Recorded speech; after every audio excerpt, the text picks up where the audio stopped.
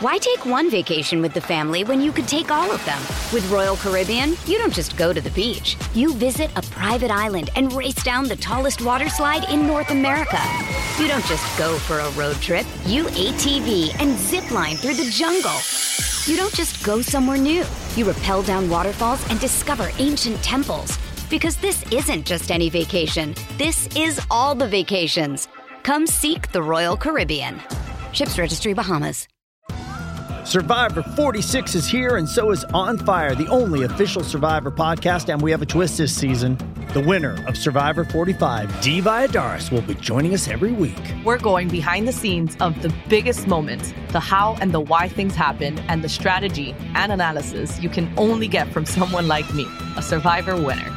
Listen to On Fire, the official Survivor podcast, wherever you get your podcasts. With threats to our nation waiting around every corner, adaptability is more important than ever. When conditions change without notice, quick strategic thinking is crucial. And with obstacles consistently impending, determination is essential in overcoming them. It's this willingness, decisiveness, and resilience that sets Marines apart. With our fighting spirit, we don't just fight battles, we win them. Marines are the constant our nation counts on to fight the unknown. And through adaptable problem solving, we do just that. Learn more at marines.com.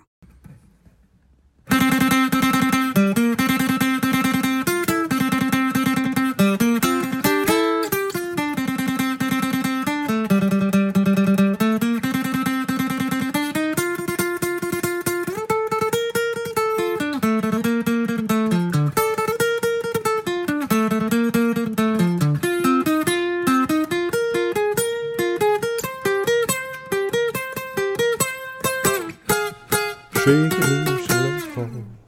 Lay it soft against my skin. What's that song? I don't care what's right or wrong. What's that? What's it called? Help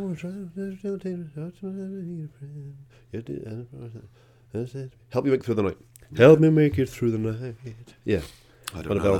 Elvis's ballads from the 70s. I was watching the Eubank Liam Williams fight on the weekend. I watched that too. And my daughter's ill, so she got tonsillitis. So she was downstairs watching it with me, as a good parent should do. Well done. Watching two grown men batter each Two other. grown men beat the cack out of each other. But it was kind of, I've watched fights with professional boxers before. It was nice to have the insight of a 7-year-old girl. Yeah. Refreshingly honest. Yeah, very, very. The rendition of Delilah that whoever it was pumped out to the crowd. She literally stood up in her pajamas and said, "We are not here for singing, we are here for fighting." Oh, yeah. That was, Well that's what I'm done. talking about. Absolutely spot on. Eubank comes out and she went, "He looks sparkly and fluffy," because he had on what I would describe as a sexy Santa outfit to enter the ring. Again, great insight. When Liam Williams was on the ring walk, she said, what did she say? She said, "He looks really scared, Dad." Do you know, I watched that fight, and I'm not here to slag people out or anything else. Well, I just What are you here for then? I mean, not just that then. I understand the bums on seats thing. Yes. And I understand all the sort of accoutrement that go with boxing. Yes. I thought Eubank Jr. was utterly classless after the fight. And I don't know the bloke. I don't know him. Yeah, neither do I. And I thought, well, I can understand all the stuff beforehand. I understand, there's a bit of bad blood there. I understand all that. The fight wasn't a dirty fight. There wasn't a lot of hitting in the clinches. There wasn't a lot of low blows. There was nothing like that. Yeah, there was one little clash of heads. So when Liam has lost, not to shake his hand. Yeah. I know they couldn't do the interviews ringside because of the crowd, right? Yeah, which is fair enough. Yeah, obviously. It looked raucous. Oh, Christ, didn't it just? I don't know if it's ingrained in me, but whenever the whistle goes or the bell goes or whenever anything finishes, yeah, I think you've just got to move on then, haven't you? Yeah. Just got to touch gloves. It saddens me. And me, completely. When boxers don't show respect to each other after. And then to say things like, been bad blood. When Eubank Jr. was saying, I could have ended him at any time, but I wanted to punish him. No, you couldn't, mate. I watched it. I watched the fight. We weren't trying to knock him out for 12 rounds, were you? No one believes that. Well, it's just really funny to knock someone down 4 times and claim you weren't trying to knock them out. I know, yeah. Were they just real blips? Shit! Sorry, mate. Sorry, up you go. Really sorry. Sorry, I'm trying to sorry. laugh. Makes you realise, Please mate. Off. This is quite sporty for us, but Oh no, sorry. I was watching a lot of hockey fights on the weekend. I went on a bit of a hockey fight wormhole in YouTube, Ty Domi and those sorts of people. And someone made a really good point, which I've never thought of before, right? And they said it looks a lot worse than it is with hockey. Yeah. Because when you're boxing, all your strength comes through your hips and your feet. Yes, and you can't plant with hockey. And they said when you're on skates, you haven't got that. So as I'm punching you, I'm moving away from you anyway. So I watched that jab, and what made me think of it was the Liam Williams when he got jabbed right in the middle of the forehead. Yeah. But he started coming onto it, and they just whack. Eubank put a quick jab out. You almost didn't see it, and he dropped. And I thought, that didn't look like much. And then I watched the replay, thought, it doesn't look like much in the replay. No. But when you're putting all that 12.5 stone through your body into a middle of someone's forehead, and you know what you're doing, and they're coming onto it, it must be like... Well, I've never been knocked out. I've been knocked out in a rugby game. I've never been knocked out in a fight, but it must be... There must be times when they're fighting in ice hockey and they're slipping all over the ice. Yeah. That they're thinking to themselves, this must look stupid. Yeah. This is stupid. Darren, we should stop this. Well, they'll know beforehand. They'll talk about it, and they'll say, we're going to do this early on, and we're going to get this out of the way. Yeah. The one Domi, I watched another fight then. I can't remember who was fighting now, but it was like watching those Rock'em Sock'em robots from the 70s.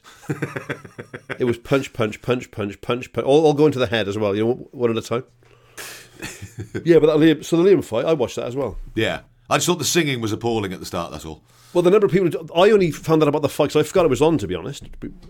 People started tweeting me, saying I should be singing Delilah. I thought, what are they on about?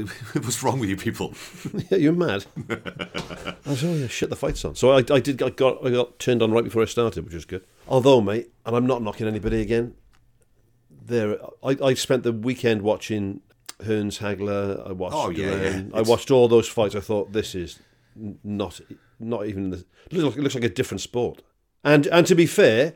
To Chris Eubank, it looks like a different sport compared to his dad fighting Nigel Benn. I suppose with Hagler and Hearns, though, that you're comparing it to Brazil 1970. But also like Eubank Benn or, Michael Watson or those big fights in the sort of 90s as well. Yeah. It wasn't a fight for the ages, was it? The two gutsy blokes. I mean, don't get me wrong. Oh, look, if I got knocked down 4 times in the middle of Cardiff, I would be getting a taxi home. I would not be... Yeah, again.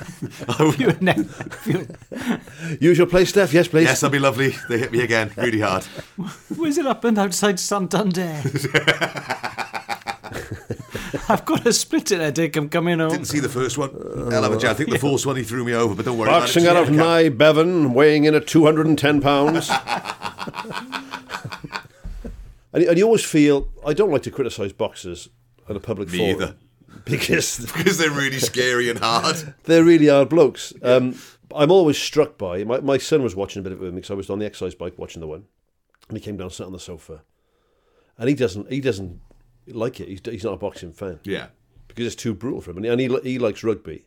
But there's something about two men, or women these days, obviously, trying to knock each other's... Literally trying to knock each other unconscious. Trying to brain damage the other person. It is barbaric, isn't it? It is. My 7-year-old loved it, I'll be honest. Yeah. I think my daughter just started karate, and she enjoys a bit of boxing as well. Loves her Cobra Kai, loves her karate. Yeah. She's the fighter in the family, definitely. Yeah, there you go, see. So she can look after you if you get in trouble in the pub. Exactly, she was practicing her uppercuts on cushions and stuff. It was great fun. I'd love in 3 or 4 years' time for Ben to be getting a bit of hassle in school. Yes. And him to be not into that sort of thing. And my daughter just to walk over and knock someone out for him. Yeah, karate chop him in the windpipe. Oh, that'd be brilliant. I'd love that. Yeah. That'd be great, wouldn't it? It'd be great for her, I think, for Ben's street cred, having the younger sister or brother defending you doesn't work. No, they're not going to say fuck all with the sister around, though, are they? It's true. She's got to make sure she's in all your classes. My sister got dumped, or she had an argument with. This is in the past, yeah. I thought you meant recently. No. This is going to pop around with some flowers or This something. is when she was about. Yesterday. Yeah, I feel really bad. No, this is when she was about like 17. No. And we were in a nightclub in town in Carmarthen. I hadn't met the bloke in question. Luckily for him. But I remember all her mates coming over and saying, "LL, are you going to do anything? Are you going to say anything?" And I said, "Let me go and have a look at him then." I walked over to him, I said, "Which one is he?" And he was fucking huge. Crack on, son. Yeah. No, he can do what he wants. I'm gonna go and stand over there and pretend I don't know her. He was a big rugby player. He was fucking massive. He was. My sister had a boyfriend once. We didn't get the bus very often. I must have been on the bus going to work in Tesco, maybe up in Culver's Cross. And he was on the bus, and they'd had a bit of an argument, and I had a chat with him. He's a couple of years younger than me. So I'd be about 17, he'd be about 15, I suppose. And then my sister went nuts with me because he must have told her that I'd said, listen, if you basically upset my sister, I'll break your legs, sort of stuff, big brother stuff. Usual bus chat. Yeah. She told my dad. My dad was chuffed. That's good. Well, yeah, you're doing his job for him. He was playing golf at the time, so he it's busy. Saved him a job. An ex-girlfriend of mine, her brother was quite hard. And he had a cold, he had a really bad cold, and it had given him a gravelly voice. And before I'd met him, she texted him and got him to send me a voice note where, obviously I didn't realise he was ill, but he was like, listen, you fucker about, and I will break your fucking spine. I'll rip your fucking spine out. I remember. Did the EastEnder come out, did he? Yeah. And I was obviously terrified. Wrong end of the Leinster line there. Yeah, they loved it. Thought it was hilarious. Just taking advantage of the fact he hadn't had his morning lem sip. I tell you what, I'm watching that fight on the weekend again, just going back to that. Yeah. He's looking dapper, old Chris Eubanks Senior, though, isn't he? The sheriff's badge, I think, was odd. Yeah, the Trying to explain that to my daughter he looked was hard. dapper. Yeah, he does look dapper, though. He's got lovely skin.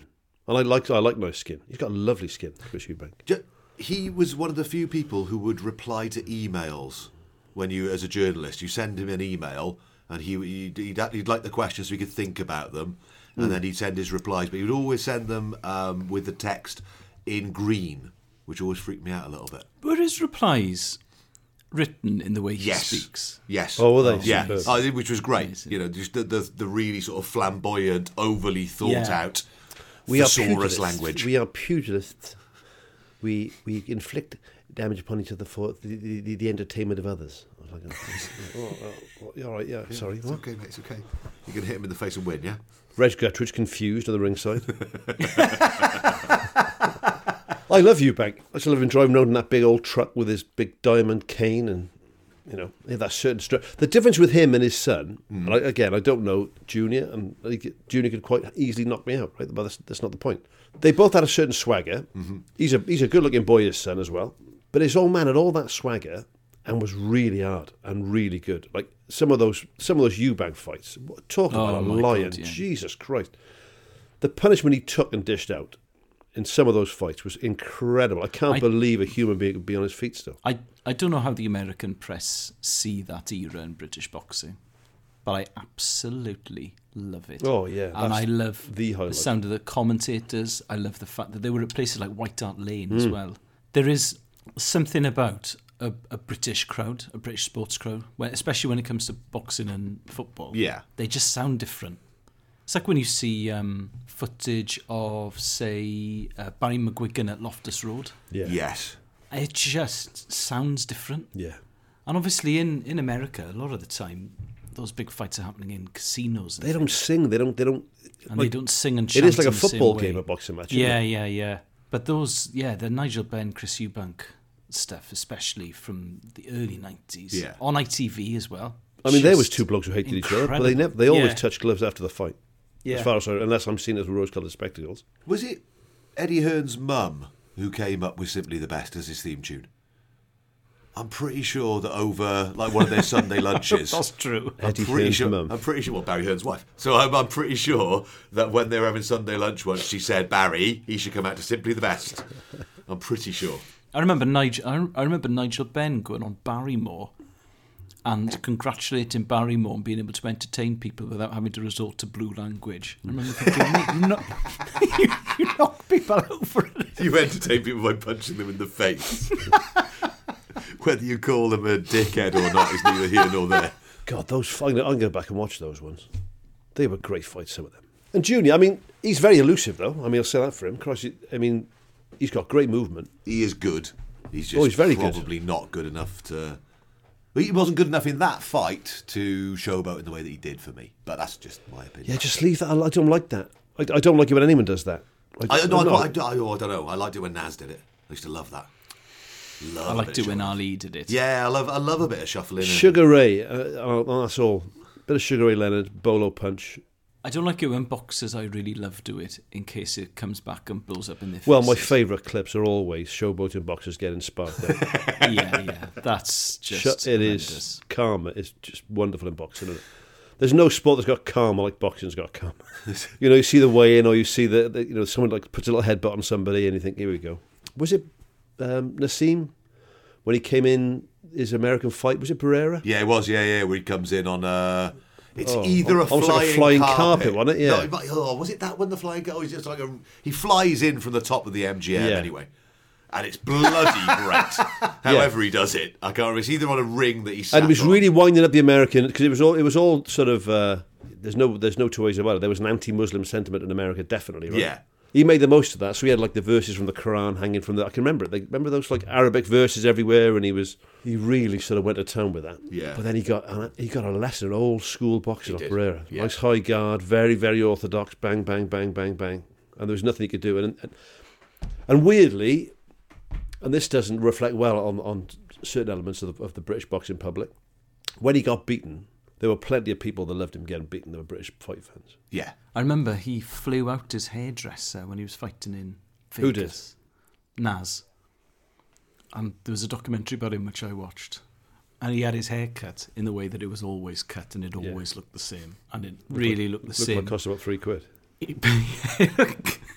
Exactly. It's like if you could shave the back and sides and just really trim the fringe short. How much is that? $3,000 including the fight? What? Are you sure? Yeah, No one out here could do this. It looked like it cost £3.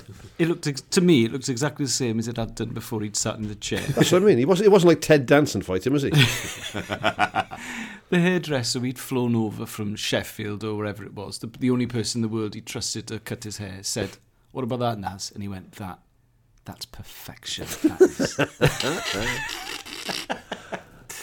He's a funny boy. That's the place to be. I mean, Larry Geller, Elvis's hairdresser, was flown out all over the place to look after Elvis's hair. Beckham got Vidal Sassoon to fly up to his house in a helicopter. You remember when he had the crew cut? When he had the what? Vidal Sassoon did a crew cut? He flew him in a helicopter. Vidal Sassoon did that. Imagine he's in the helicopter. He's just going, "Fuck, I've got scissors." Well, do you know what? That is what I want that is what I want my superstars to do. To be honest with you, mate. What's because that? money's not. If you've got it, put it back in the system. Don't sit on it. Not to Vidal Sassoon. That's not putting it back in the system. What's Sassoon going to do? He's not going to put it in some numbered Swiss account and leave it there. Vidal Sassoon he's going to spend it on stuff, isn't he? I just think with Sassoon, that's the one haircut anyone could have done. Yeah, that's what I mean. That's what I quite like. And to think his old man was a World War I poet, you just couldn't. Unbelievable, isn't it? I'd love it though. Do you know, like Jason down the road, the bloke who cuts my hair, he gets very upset if I call him hairdresser. He's a barber. Yes. But God, he cuts a lovely hair, that boy. He does. He manages to make my thinning locks look good, you know what I mean? I just think, I'll know I've made it properly when I can just fly out Jason somewhere on a Friday, just do my hair and then go back. Because I know that for 2 days it'll look great. Does it look its best at the point you leave the hairdresser? Yes. Literally, by the time I've got home and brushed all the bits of cut hair off my neck, it's still looking good, but not looking like it did when I left. Yeah? Because my hair looks at its best about a fortnight after I've cut it. Yeah, I'm kind of similar on that. If I needed to look nice for something, I'd have my hair cut a fortnight before. I had a shave today, and I hadn't had a shave for about 4 days. I had a proper beard going on. And when you leave it a bit longer and then have a shave, oh, it's lovely, isn't it? Skin's like a baby's bum now. It never gets like this when you just have a shave every day. I don't know. I haven't shaved in years. You had a shave now? I can see you. I know, but you can't. That's just having a haircut and going, take the beard off as well, mate. And there's my mate Ian, fair play, who said to me, "You like the 70s, Bubs? What are you messing around with disposable razors for? Get a nice, proper razor blade and blades." So I've been using that for a couple of years now. And saving the planet as well, mate, by the way. I haven't used a plastic razor blade for God knows how long. You know the disposable ones? Yeah. And plus all the Gillette, all that nonsense, Mac 3s, all those bollocks. All those bollocks. Well, I don't use them. I've never understood those sort of ones anyway. Like 15 quid for 4 blades, fuck off. It's got 7 blades on it and the last one cuts it really close. It's like, well, make them all out of the last one then, you prick. Yeah, make the other 6 sharper. Yeah, it doesn't make any sense. Or just have that last one. I was going to say how gullible they think we are, but to be fair to Gillette, the proof is in the pudding. Yeah, really gullible is the answer. As if they have a meeting every couple of years and go, "Do you know what, another blade would be good?" Yeah, we should have an 8-blader. Obviously, when they started off doing Gillette blades, Yeah. they thought, we'll rinse these over the next 8 years. Within 20 years' time, between 8 and 20 years' time, we'll have 8 blades on a razor blade. Yeah. They haven't gone up to 8, have they? I don't know. Well, it's something daft. But they definitely And went they up to always 5, change the remember holder, that. so you can't use the same holder with the new blade. Yeah. No chance. Well, mate, I just used the old one. I could pick up a World War One Veteran. safety razor, Okay, yeah. yeah, stick a blade in it, and I'd be off. Yeah. Look at that, brilliant, lovely. Yeah, you got to take your time. You can't rush it. Well, what kind of shaving cream / foam / soap are you using? I either use soap and a badger hairbrush, but I'll be honest, if I'm in a rush, I will just chuck a little bit of shaving gel on there. I don't. Animal. King of Shaves is good because you can see what you're doing. Yeah. It doesn't foam I up. don't like that because I can't work out what I've done. Well, that's the thing, see. When you got a moustache, you've got to be very careful. The shaving cream needs to be white, so I think, oh, good, I've done that bit. Yeah, but if I do that and I get it wrong, I end up looking like Hitler. I used to work with a guy who used to trim his moustache, and you'd know when he fucked it up because he'd turn up with just kind of a little bit of stubble. Oh, it's horrible. And there's nothing Oh, funnier. nightmare. It's when you try to even Nightmare. up the edges, because I got like a bit of a handlebar moustache, and you go, shit, that's wrong. and you never notice until you see it on a photograph, because everything flips around. Because in a mirror it looks all right, and then you see what it actually looks like. You're like, oh, fuck. Fucking hell. And you end up pushing it up either side. It just gets nearer and nearer to your nose. Mike's come his ad off again. Oh, Christ. Yeah, that's one thing that hasn't come back, is it? Adolf's moustache. He's ruined it, let's be honest. Mugabe aside, very few people have tried it. But that was quite a common moustache style Yes. pre-Hitler. It was called the toothbrush moustache. It wasn't called the Hitler moustache. No, I'm Pre-Hitler. Yeah. Okay, good. there's quite a famous photo of Stalin as a young man. Right. Do you know which one I mean? It's a very famous photo of him, and he's about, I don't know, early 20s, and his hair's quite curly and it's all slicked back. It's weird because he doesn't look like Stalin. He looks quite good. Yeah. He looks quite cool. And the haircut he's got, you could get away with that haircut now and no one would go, bloody hell, he's done a Stalin. Whereas if I grew up a Hitler tash, people were like, what point are you trying to make of this? Yeah. I've noticed the moustaches are making a comeback though, mate. I've noticed a few people with a moustache these days. Especially You know younger that? men. Yeah. A moustache has to be brilliant or it looks terrible. Thank you. I think that's the thing. Stalin had a good moustache. I would say a lot of... He might have killed millions. But a lot of strong dictators had moustaches, is all I'm going to say. Yeah. I I'd tell love to be- you, I'd love to be a warlord. I tell you what a good moustache was the manager of Switzerland at Euro 96, Oh, he did, yeah. who He had I a bit of think was called after Dick George. Strawbridge, didn't he? Yeah, huge old tash that was. Yeah. Not a dictator. Well, I mean, he was, Oh, he was a quite tactical dogmatic. dictator. He was quite dogmatic when it came to 442. But he didn't initiate any pogroms. Yeah, no. Yeah, I've just googled him. Absolutely his name? beautiful tush. Arthur George, I'll have a look. Artur, and then George is You can spelled go on with my a G. moustache. George Hall is of spelled like Fame. George. He can go on the Hall of Fame in the bar. I would actually say that's the best tush I've ever seen. Do you know why? Because the gap, the moustache zone between his lip and his nose, is very wide but full of tash. Okay. So it should If you be. know what yeah. I mean. Russ Francis, Somerset 49ers. He's up there. Obviously, Burt Reynolds. Quite thin Burt Reynolds' moustache, though. Tom Selleck, of course. The absolute Don. Arthur George's one, at points it looks like it's covering his mouth like a pair of curtains. Oh, mate, Charlie Baker's got a good moustache. Mike Wozniak's got a good moustache. Mike Wozniak's got a great tash. Lovely Yeah. moustache.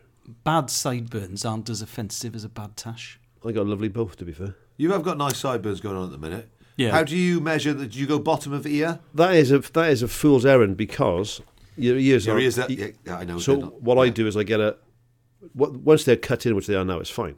Yes. But if I'm growing them in again, I usually get an eyeliner pencil. Set and I just square. draw it. And I just draw a line straight you across draw a my line face. across your face. You draw a line across your face. How do Yeah. you know that it's straight? Are you using a ruler? No, I use my fucking eyes, mate. How do you think? Fucking eyes. Well, just look in the mirror and draw a straight line across there, so I know that it's straight. It would be exceptional if by mistake you used a Sharpie or something. It would be so good. That would It's so good. that would be Ben, I'm not saying you should do this. that would be so good. It would. Yeah. I might have to nick that for a future sitcom episode. Co-written by Ellis James. It would look. You're not having a credit. Fuck off. I'll say It would look nuts, wouldn't it? No one owns the joke. All right, Owen. I found out that he even, when he called himself a thief of bad gag, Yes. he'd even nicked that. That was a Bob Monkhouse line, apparently. I thought, fair play to you, that's a really funny line, at least. Oh, that's not his either. Why take one vacation with the family when you could take all of them? With Royal Caribbean, you don't just go to the beach. You visit a private island and race down the tallest water slide in North America. You don't just go for a road trip. You ATV and zip line through the jungle. You don't just go somewhere new. You rappel down waterfalls and discover ancient temples. Because this isn't just any vacation. This is all the vacations. Come seek the Royal Caribbean. Ships Registry, Bahamas. This episode is brought to you by Hyperice, the leader in advanced warm-up and recovery technology. They have tons of innovative products, like Venom-heated wearables to help soothe sore back muscles, Normatec compression boots to speed up recovery and increase circulation, and Hypervolt massage guns to improve mobility. Loved by athletes like Naomi Osaka and Erling Haaland. Try them yourself. Get 10% off your order with the code MOVE at hyperice.com. Right, first round of clips. Let's change things up. I'm going to have a go first because I don't normally go first. I'm going to Embrace it. Yeah, I'm going to embrace it. I'm going to give it a full whack. This comes about as a clip because when I'm doing my work, if I'm sort of editing this or if I'm writing lectures, I don't really like sitting in the office. I find it, I don't know, it's just not, doesn't really get my brain whirring, so I tend to sit in coffee shops around the campus. And one of the coffee shops that I sit in is over in the National Indoor Athletics Centre on the campus at Cardiff Met. And you kind of bump into people and chat to people randomly there. And a few of the guys who are Great Britain level throwers and Commonwealth Games level throwers are big fans of the pod. So we got chatting the other day to a few of those boys and talking about their training techniques, because I don't know anything about how you train how to be a shot putter or a discus thrower or a hammer thrower. I just kind of assume you've got to be some sort of massive dude who can just chuck stuff. And I don't think it is, as it turns out, unsurprisingly, as basic as that, really. So they were showing me a couple of clips of people. So Ben Hawkes is the guy who sent me this one over. He's a hammer thrower for Great Britain, strength and conditioning student at the university as well. So I was chatting with him and with a guy called Harrison Walsh, who's a discus thrower. He's in the Paralympics. He got injured before the Paralympics, so he couldn't compete. But both really nice guys, both chatting through their training regimes. And they sent me this clip of a guy who's a Swiss shot putter, who's world champion, called Werner Gunthor. And this is him in training. And when you watch it, you've got to bear in mind that he is 6'7" and kind of around 290 pounds.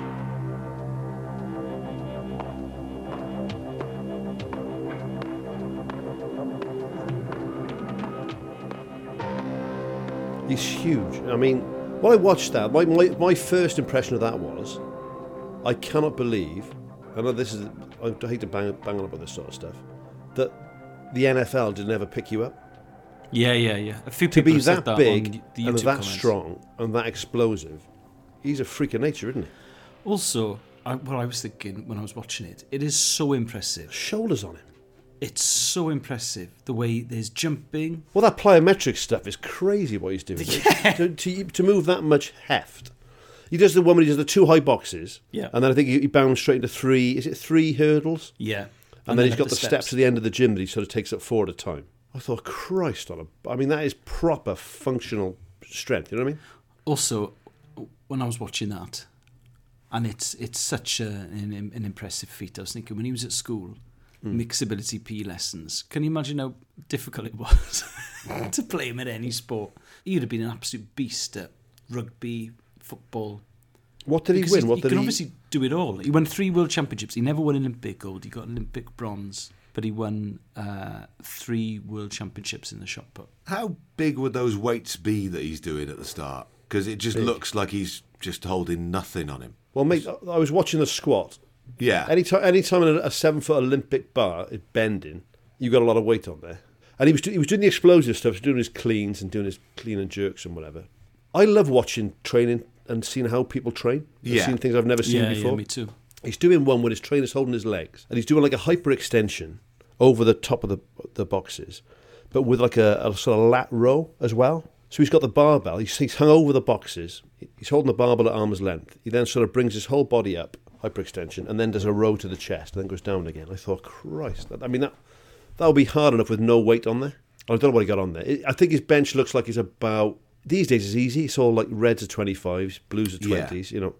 It looks like about 160, 170k on a bench, which is very good, you know. It's the one where he's got the barbell on his shoulders and he's doing those weird sort of lunges. Side lunges. Yeah. Imagine his knees. That's what I was thinking, Christ, it looks I'm like going to he's doing like a yoga or like a Mr. Motivator kind of thing. The other thing I thought about watching that, an absolute luxury. Like the only time in my life I've been in really top nick, and it wasn't in rugby, it was when I was living in Bath, is when I had a training partner, a good training partner, my mate James, and we trained every day at Bath University gym. And we didn't have any of the same interests, we weren't the same personality type, we weren't the same shape, we were very, very different people, almost never hung out socially, but training-wise, it was just the perfect training partner for me, and I was a perfect training partner for him. And it was weird to get in that situation where you're with somebody that's pushing you and knows where your limit is. They know when you're just knackered, and they know when you've got another 2 reps in you. So I was watching that bloke with his trainer thinking, it must be so nice to be able to do that 5-6 hours. I'm not sure I worked in those days. I'm sure you probably would have been an amateur, but every day to work with somebody whose only job is to make you be the best you can be. I don't know if the boys there, so the boys in the Met, Steph, will they have, like when I was there, if you're doing athletics, you might have Keith Lancey and there'd be 30 people in a class, right? Yeah. I imagine the boys there now are getting, and the girls are getting 1-to-1 and small group stuff. Yeah, I think Ben's on a strength and conditioning kind of course, and then there's a group of them. So there's a lad called Harrison, who's a Paralympic thrower. Sean Davis, part of that gang as well. So there's a whole group of them there who are throwers. I just kind of had no concept of what training would be for that. No. I just thought, you throw stuff and you lift weights and presumably eat lots.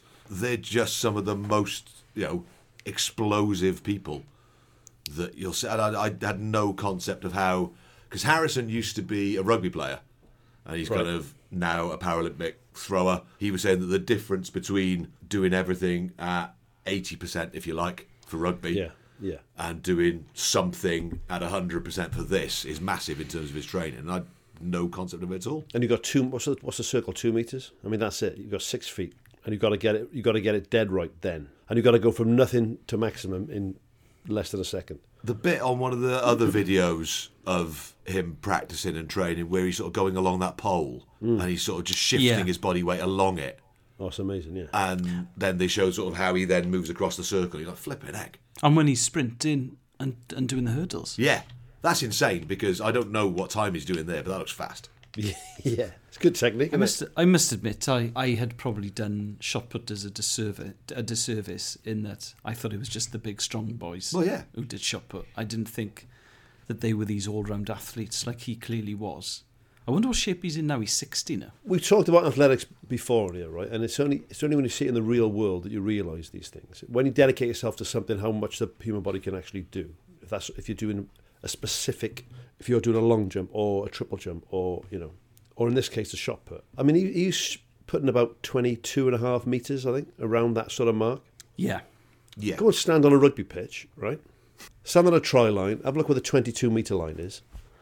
Then pick up a 7.5k, 8k dumbbell from your gym, and then without throwing it, you've got to push it. Remember, you can't underarm it, you can't overarm it. You've got to push it. Imagine pushing that dumbbell to landing over the 22-meter line, and that's what they're doing. It's a crazy distance to look at it. That's insane. Oh, it's mad. It's almost chucking a 10k medicine ball that distance. I can barely bloody lift one.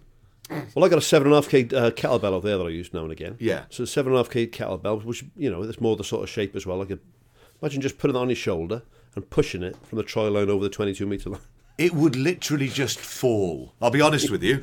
It would get maybe 1.5 meters if I was doing that. It's one of those things you do in school, and you can be the best in your school at it. Yes. But until you focus on something. I mean, I was, for what it's worth, the best shot putter in my school, right? Okay.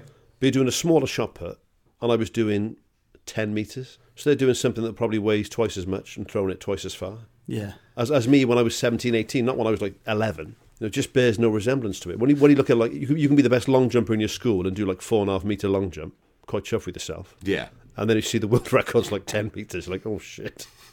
The thing with shot put, though, there were lots of kids in my school who were encouraged to continue with athletics and were told by the PE teachers, listen, you're talented, so you should start with Carmarthen Harriers and we can look at getting you to represent the county, etc. But it tended to be the running stuff.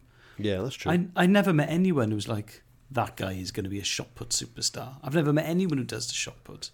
My mate Rich was a javelin thrower. He was good in PE lessons, and the PE teacher said to him, you should have a go at this. And he went down to Barry Harriers in Jenner Park and ended up doing javelin. But I think he was the only javelin thrower I know, Rich. And he was good, like, he was decent. But you wonder how many boys and girls slip through the cracks with field events, especially. Well, just athletics in general, really. But he's doing that one bound thing. He's doing like a double hop and then change legs, doing another double hop. He's such an explosive bloke. And he's doing the old-fashioned, what I call the old-fashioned shot put method as well. I don't know if they still do it anymore. Go on. That sort of shuffle step. Yeah, the 2 steps Bang, and then bang. throw rather than spin. A lot of it's spin release. Yeah, rotation is a better word. I agree. The spinny one. Yeah, the spinny round one. Yeah. But to me, that's proper shot put. But it made me think how athletic a decathlete must be. Because if that's how athletic a thrower is, and I've never computed that in my head, imagine then being able to have enough strength to, nowhere near the distance on the throws, but also being able to do the jumps, the hurdles. But you think that, and then you watch this, and you made a good point there. You always think it's just the big, heavy blokes who can do a shot put. But when you're as good as this fella was, you saw it in the video. Yeah. He can hurdle, he can That's sprint, what I'm wondering. he can jump. Was there a missed opportunity in life here? He's strong, isn't he? He's explosive and he's strong. And apart from, in a male decathlon, apart from the 1,500 metres, Yeah. there's no real endurance event. It's all explosive. How on earth do you train for decathlon? They must get to Thursday like, fuck pole vault. Yes. Yeah. I mean, Shit, generally, I've fuck pole vault. Fuck, I haven't done any pole vault this week. I haven't done any pole vault. Like you do in modules. Yeah. They must be good at one event, but not quite good enough. And then think, well, hang on a minute, all the training I'm doing, like this fella now, like say he wasn't going to make it as a shot putter. Yeah. He'd go, well, hang on a minute, I'm pretty good at the hurdle. I was like, I'm pretty fast as well. And I can throw things a long way, so I could probably do javelin. Because as a young athlete, you always wind up doing more than one event at an event because there generally aren't enough people, or you've got to double up because it was a minibus rather than the bus that you took. So there's always a reason why you've got to throw. If the British team had to be no more than 15 people, it'd be brilliant, wouldn't it? Yeah, if they went with the same logic that Newport Harriers did You all when I was a kid. You all have to get in a Leyland DAF minibus to go to Sarajevo. Linford, what else can you do? Okay, fine, you can do the sprinting. Well, there we go. Look at Can Carl you read Lewis. a map? I'm sure Linford Christie would be a really good. He's a good 100-metre runner, a good 200-metre runner. He could probably push a 400 if he had to. He'd be a good long jumper. He's probably built like a brick shit. I'm sure Linford Christie can throw a javelin. You can train him to do a shot put and a discus. There we go. Right, Linford's on the bus. Fine. Roger Black, come over here. What else can you do? Gunther, the shot putter we are discussing, Yes. also represented, I don't know if he represented Switzerland, but he competed in the bobsleigh. Oh, perfect for bobsleigh. Absolutely. A bit tall for me. Yeah. Heavy, though. 6'7". So he won 3 straight world championships, 87, 91, 93. 1 European championship in championships in 86. And then at Seoul 88, he got a bronze. Yeah, he competed in the bobsleigh and he trained to be a sanitation installer, but later completed study in sports and works today as a sports teacher and track and field coach. When I see tall, because obviously you can't affect your height, right? Yes.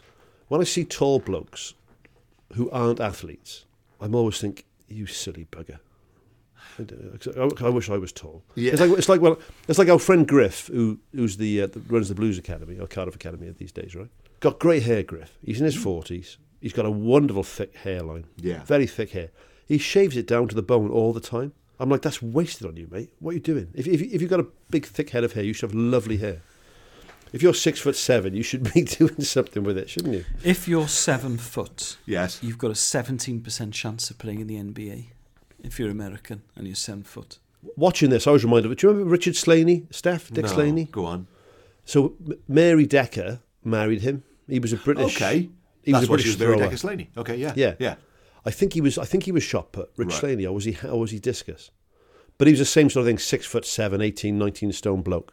But he played American football. But in Britain, I think he played one of the British teams in the 80s when it was big. He was a discus thrower. Oh, there we go. Britain's strongest man. There we are.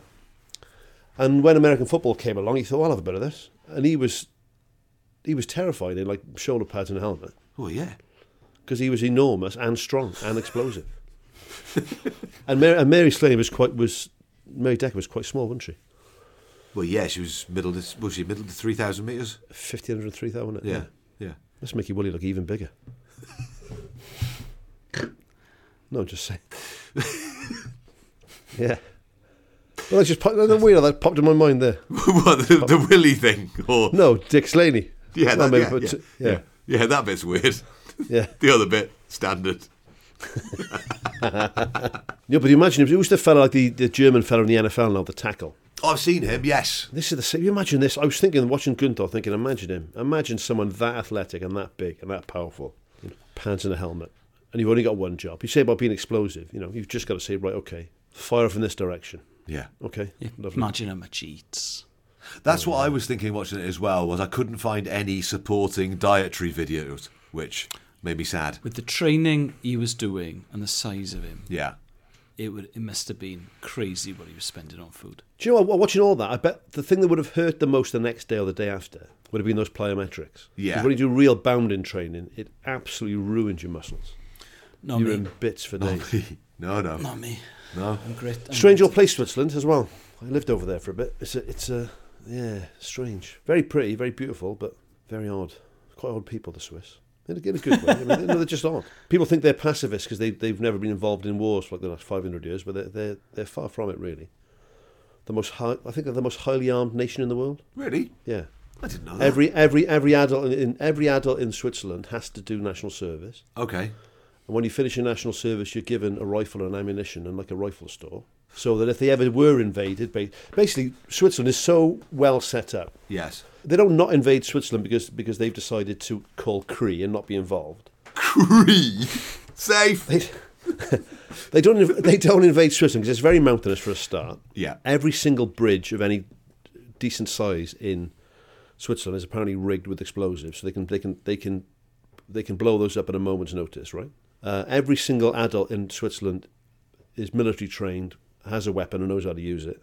And it's the only nation in the world with enough space for every man, woman and child in a nuclear bunker as well. When they do eventually join a war. Oof, they're going to go off, aren't they? Yeah. Don't fuck with the Swiss, mate. They're really Mad going to make fuckers. it. Really going to make it count. Yeah. Yeah. Like your mate who's never drunk. Yeah. And they've got all the money there, haven't Just goes on it on a stag do. they? Yeah. That's what they're going to be like. Yeah. Ends up naked fighting a copper. Brilliant. Swiss flag tattooed on your ass. Let's go. Next morning, oh God, what did I do? Oh yes, started World War III, won it in 8 hours. We used to hitchhike which I've never done before. Hitchhike in Switzerland quite a bit. Right. But you just, which I wouldn't do here. But they're very into their law and order. It's like Okay. with the buses. They got like with the buses, like an honesty system. You get on, and you have to buy a ticket on the bus. There's like a machine. But I said, well, just get on it and don't pay. Yeah. They're like, but then if the police come on the bus, Yes. With their guns. there's no fucking about with £50 fines. You're going to prison. So everyone buys a ticket.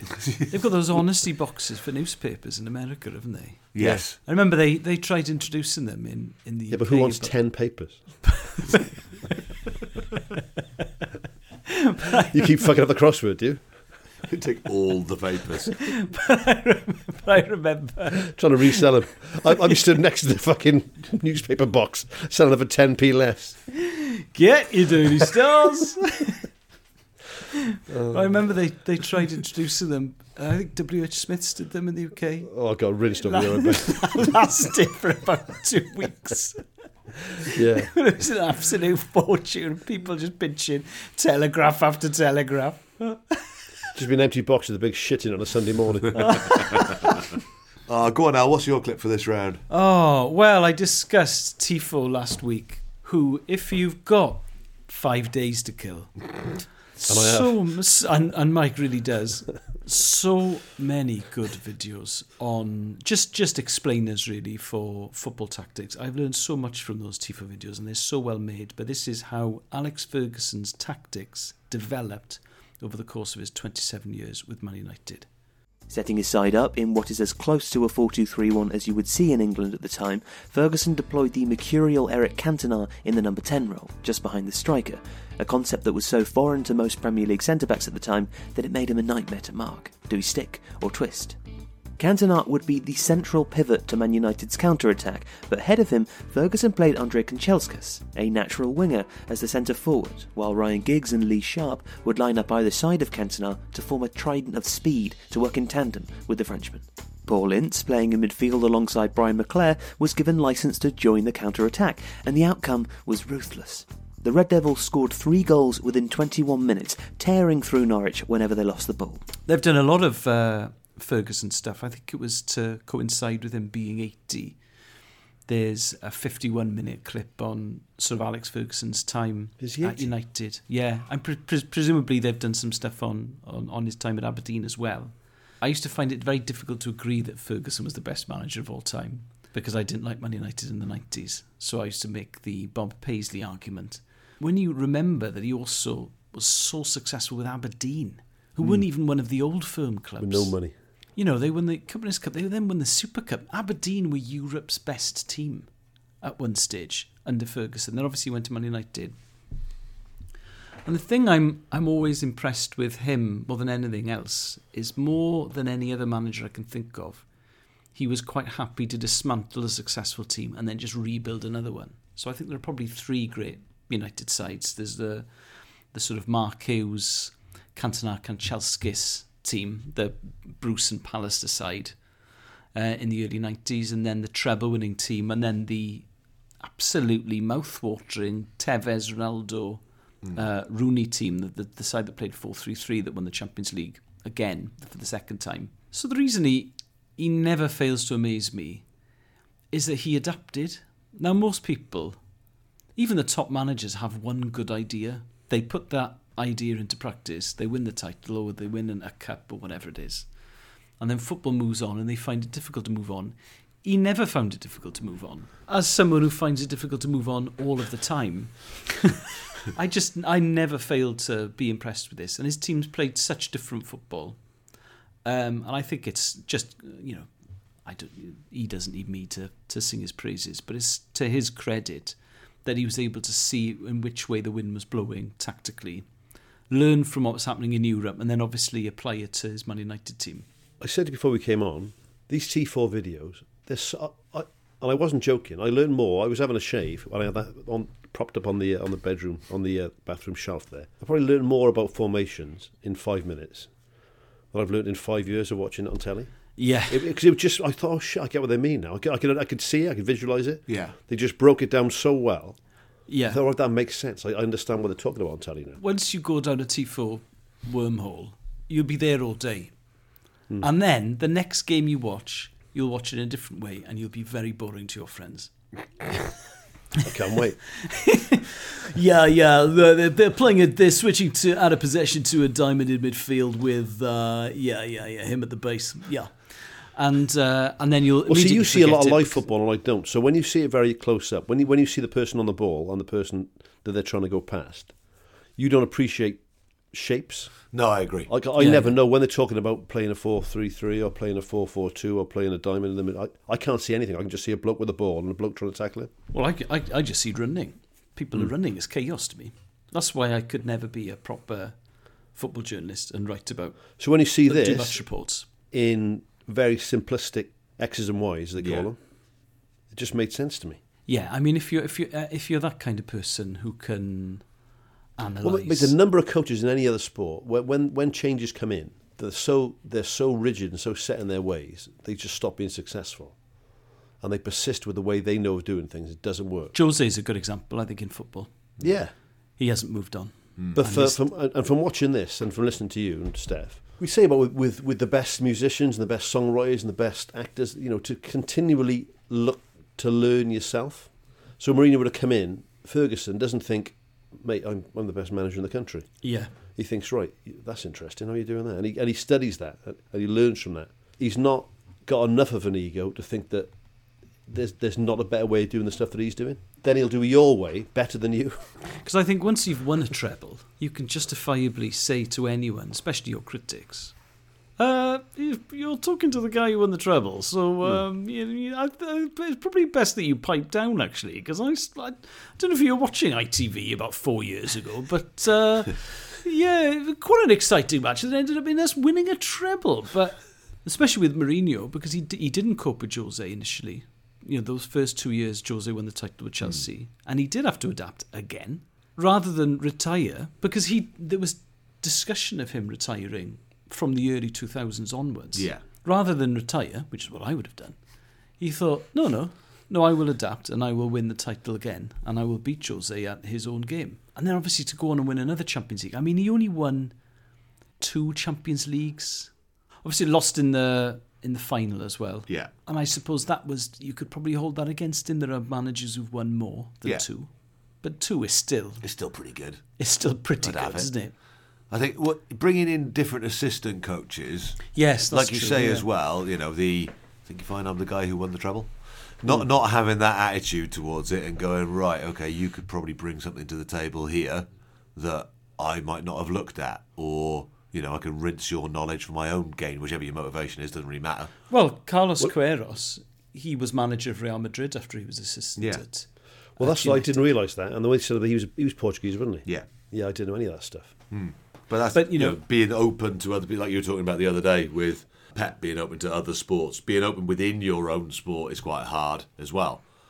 Because you could take something from, I don't know, from hammer throwing training and bring it into what you're doing, and that's fine. But to go, okay, I think I know everything about football, I'm the best one.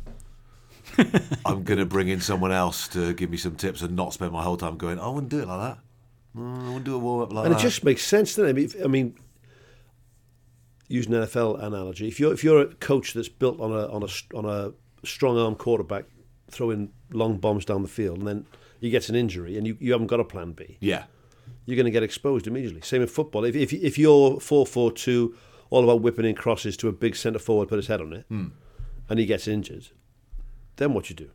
Absolutely. You're stuck in a formation without the players to play in that formation. Well, Nev Southall was always very interested in training techniques from other sports because he wanted to improve how explosive he was, because he was having to spring into action to make point blank saves and stuff. So he was training like a weightlifter. He was training with weightlifters and doing other stuff. He was fascinated by the training techniques from other sports, which again is one of the reasons he was the best goalkeeper in the world in the mid-80s. I'm not going to jump on Wayne Pivac's back with the Welsh rugby team now, right? But he got the job on the back of an Ospreys having a couple of good seasons and playing a certain style of rugby, and then I don't see a change. I think we're trying to do. There's been injuries and there's people out and there's people not on form maybe, and you just think, well, mate, we'll do something different there because this isn't working, right? You can't put in world-class wingers into the centre and just hope for the best and keep doing things the same way you're doing it before, because that doesn't work like that. You'll have to do it differently for this game. You'll have to adapt, play some 9-man rugby, do something. You're exposing yourself. I watched that bloody Wales game on the weekend. I was so disappointed. And people think I've got a downer on. I'm not trying to jump on a bandwagon and have a go at Wales. I'm bloody Welsh. I love the Welsh rugby team and I love the Welsh side. I don't think I'm not the world's biggest fan of the Welsh Rugby Union, as we all know, right? But it isn't working, right? Whatever you're doing, like the administrators in Wales, whatever you're doing isn't working, right? So what you need to do is put your hand up and say, we got this wrong. We don't know what we're doing. We need help with this, right? It's never going to happen. Yeah, that's the difficult step, isn't it? Yeah, of course it is, yeah. Going, I'm not sure that I'm doing this right. But I think all the best people at anything have got enough. It's enough confidence in yourself to be able to do that as well. Yeah. Managers sticking with something that is demonstrably not working drives me mad. When you think, everyone in the ground can see this. We lost playing this way last week, the week before, and the week before that. So Yeah. What are you not seeing? Yeah. What's interesting? Or what are you seeing? Yeah, no, that's true. Which I'm kind of more fascinated by. Sorry, just banging on about rugby again, right? But this is a personal thing for me. My boy played Cardiff Schools rugby, right? Luckily, he got in the squad a year early because he would have missed it completely the next year because of COVID, right? So he's a 9-year-old kid playing rep rugby under 11, right? Yeah. But they're playing 10-a-side games under 11. Yeah. 10-a-side, uncontested scrums, no real lineouts.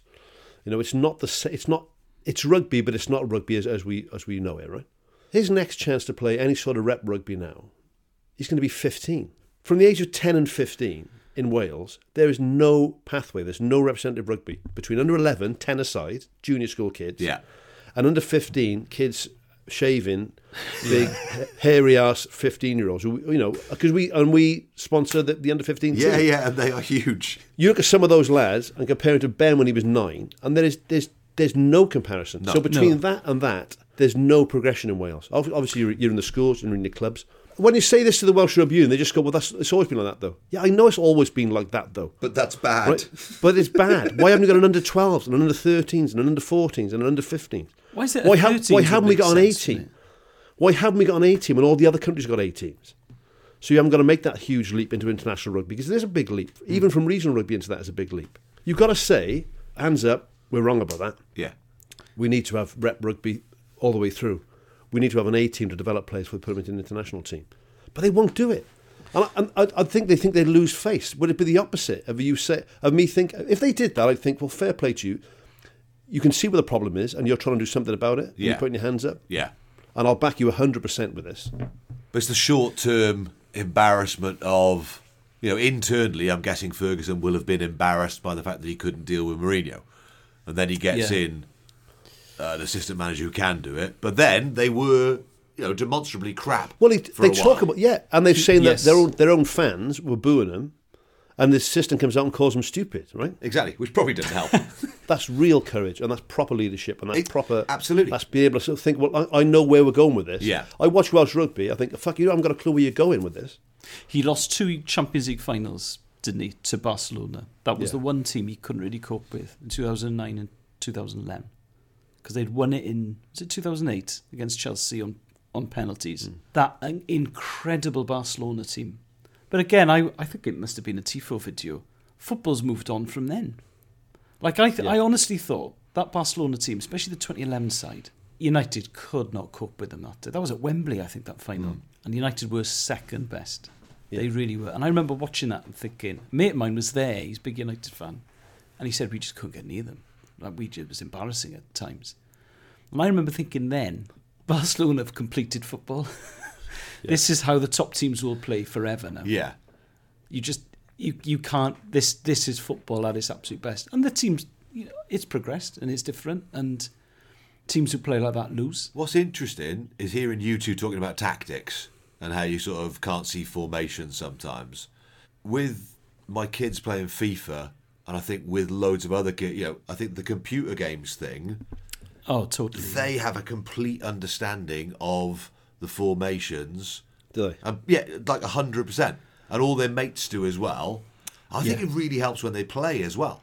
Because an under-10s coach telling them to go and play, right wing coming back on the inside, they can relate it to something they've done on FIFA, which is weird, but they learn. I tell you what it has done. It has absolutely ruined pre-game pub chat for the under-25s. That's true, yeah. Where they are now talking about inverted wingers rather than and asymmetrical overloads, as opposed to girls. Which girls or which players got funny you do haircut. that every week. Yeah, exactly. Yeah. You're 41. You've literally got another podcast you're doing after this, which is entirely that. The fact that there's no representative rugby from 10 to 15 makes zero sense. But even a 13 side that's the obvious thing, isn't it? Oh, or any 15-a-side rugby before you're 15 would be good. It just beggars belief, mate. But it's always been done that way, so it always will be done that way. I mean, someone put up a lovely tweet, and I retweeted it, and they put up like half of the Welsh Rugby Union board on there. Okay. And then to a man, well, for a start, they were all men. Yes. Right? To a man, they were blokes who tended to be around the age of 60 or 70. Right. white One fellas, club man. who'd been secretary. They all seemed to have had an injury at a young age, which would have stopped their sparkling career they were going to have, right? Which I always take with a pinch of salt. Anyone who tells me that they had an injury playing youth rugby, you know, I think, fuck off. Of course you did, mate. So anyway, yeah. Of course you did. Yeah. You also had trials with QPR, did you? Come on. And you got a girlfriend in another town, remember? They'd go into club committees, which are all unpaid roles, and club rugby couldn't survive without those people, right? I'm not knocking that for a second, right? The number of hours that those secretaries and fixture secs and treasurers put into clubs unpaid is brilliant, right? And I don't care if they get a couple of free tickets for it. They're well worth that, right? But that's no background to run £100 million professional business, is it? It's not the same thing, no. They've all gone from like being the club sec invariably into either teaching, which they do till they retire, Right. or working for the council, which they do till they retire. Neither of those, I mean, take it from me, you can coast in either of those jobs. I've done both of them, right? The good ones don't. The good ones don't. My wife's a good one, right? She doesn't coast. Yeah. You can coast, right? They go from that into running the Welsh Rugby Union, £100 million professional sports body. Fucking me. Yeah. I'm sure they're nice blokes. Great. I'm sure they were great at the meat raffle and fucking. It's like when the Swans were initially rescued because they were bought by a consortium of businessmen. You know, Martin Morgan ran a travel agent, big travel agents. Hugh Jenkins was a roofer, I think. So then they rescued the club. Brilliant. Thank God for that. We have a club. Because that was the alternative. And then because they made some really, really brilliant decisions and they chose some excellent managers and we had success on the pitch, suddenly then those people who bought the club with 20,000 quid in cash given to Tony Petty in a carrier bag in a room in the Copthorne, they were suddenly then manager. They were in charge of a football club with a Premier League turnover. But you know what, though, mate? If you run a roofing company, you understand cash flow, cash in, cash out. You understand pricing up jobs properly. You understand that if you fuck it up, you're going to lose money. If you work for the council, you can fuck up every day of your professional life. And as long as you don't fucking fiddle with someone, you're not going to get fired, right? And that's a fact. I mean, it's not, but okay. Well, it is. It's really not. Some of the most fucking incompetent people I've ever met in my life work for councils, right? And some of the most incompetent people I've ever met in my life are teachers, right? And some are brilliant, right? I'm not saying that. I'm just saying, if you're in the public sector, which, I'm ex-public sector myself. Yeah.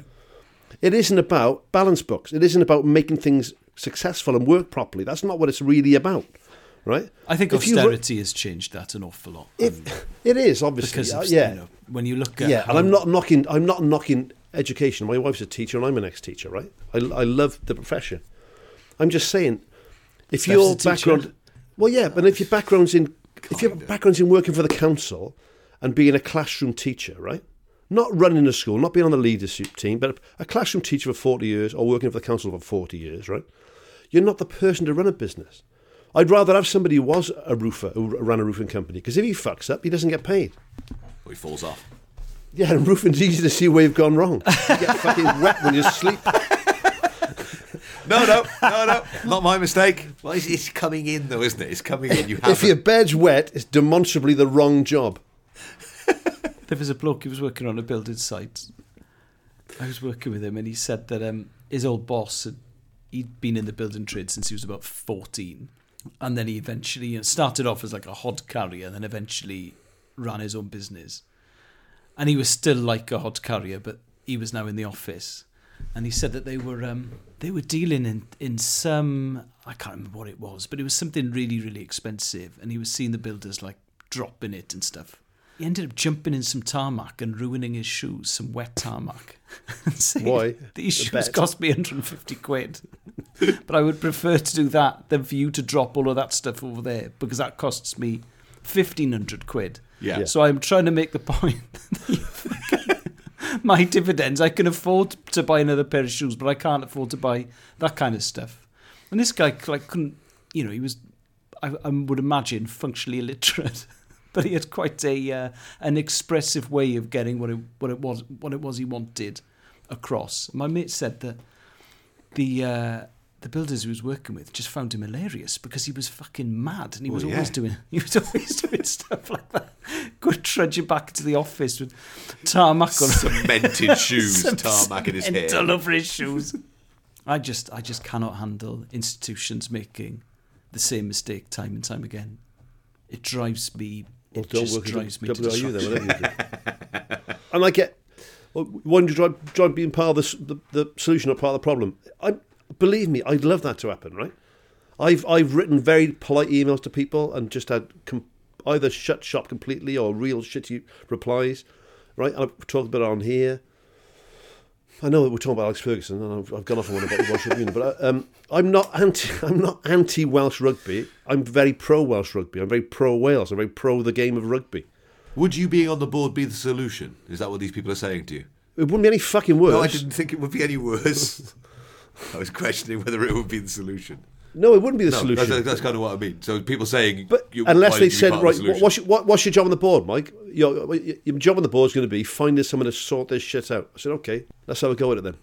Let's have a go at it properly. But first, let's be very honest first of all. Like if Alex Ferguson did, where are we fucking things up? Does that happen anywhere though? In many businesses, the sports people are the most honest people I've ever worked with. The people who want to know people, though, no, that's what I mean. But they're the most honest people. So people like Ferguson, people who are ex-pros at a sport. I was talking to Richard Parks the other day, the old rugby player. He was around here filming some stuff, so just happened to bump into him and have lunch. Just talking about how honest feedback doesn't really happen in the real world. It happens in sport, but it doesn't happen anywhere else. I'm writing scripts now, and I'll say to people, be brutal with the feedback with me, right? If you think it's shit, tell me it's shit, then tell me why it's shit. Mike is shit and you're overweight. Thank you, right? The reason why this is shit is because you're overweight. Yeah. But then do you know what I would do? I get on a fucking exercise bike and I drop 4 stone. Yeah. It doesn't bother me. I am overweight. I just love the idea that your writing might be shit because you're overweight. I can't get close enough to the keyboard. Just keep pressing the space bar with your belly. Yeah. They're much too short. It's too much effort, really. It's miles away, that keyboard.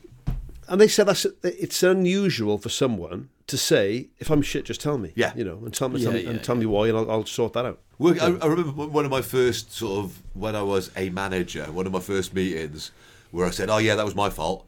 And everyone in the room looked at me like, what? Wow. Yeah, never say that. I was like, well, it was. I fucked up. That's all right. Yeah. Well, they said, I'm writing a thing now, right? And they said, would you mind working, because, you know, your background's in comedy, not really in writing, would you mind working with a writer? Yeah. I said, no, of course. Why wouldn't I? Why wouldn't I work with somebody whose job is the bit I don't really like to do, the nuts and bolts of it? Yeah. Great. He's a writer. He's a personal trainer as well. He's off with his fucking gimpy knee. Yeah. Want to watch it? You speak out your ideas on that exercise bike and this man will write them down. He's a nutritionist. He'll be in charge of lunch. Can Ellis James be in it? Rather not. No. Something of a bully. I've seen his work, and he's a very bitter taste on set, if I'm honest. Divisive character.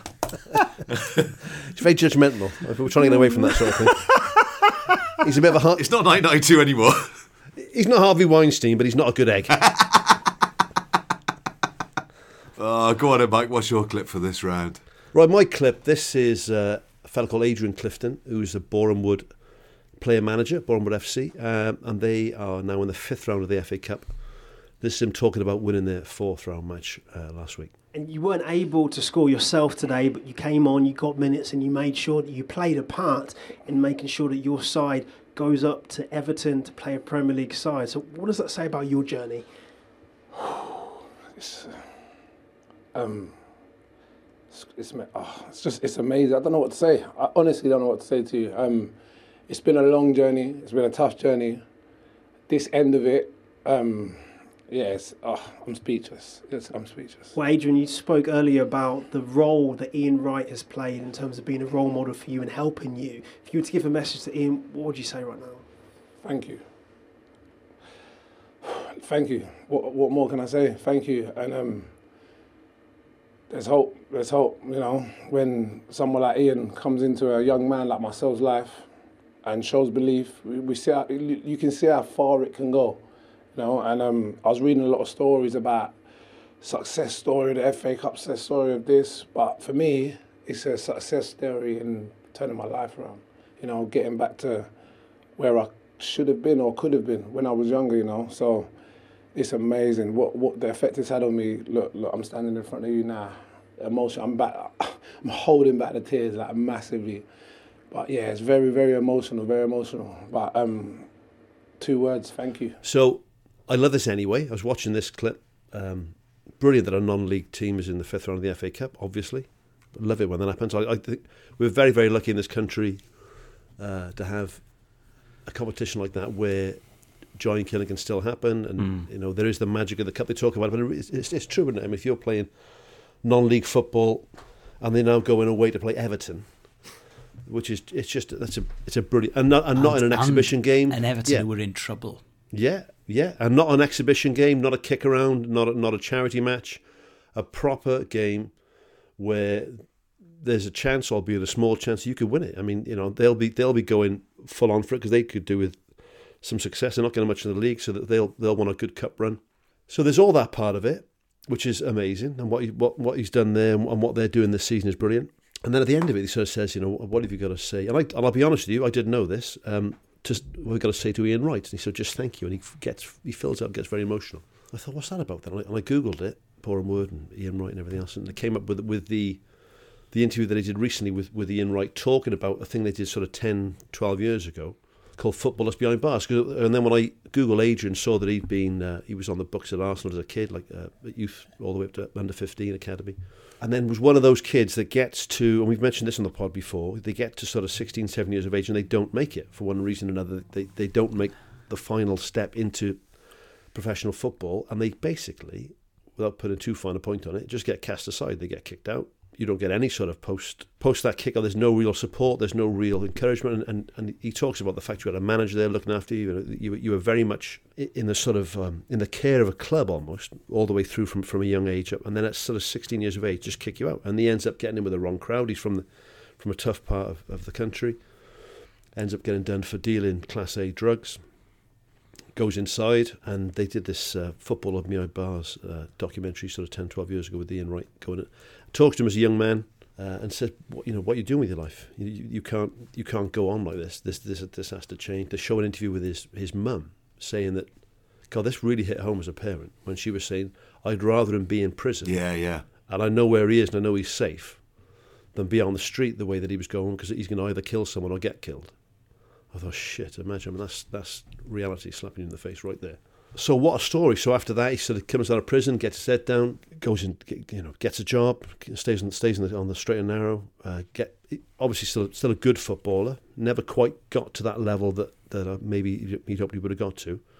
But for him to now be in the 5th round of the FA Cup, when he was talking to me and Wright about it, there was 2 things for me. One was I thought, this is such a nice story. This is such a lovely story. And I fucking couldn't love Ian Wright more than I do anyway. I then thought about the Mr. Pigden stuff. Yeah. And I thought, that lovely old bloody RAF pilot from the Second World War has not only saved your life, Ian, right?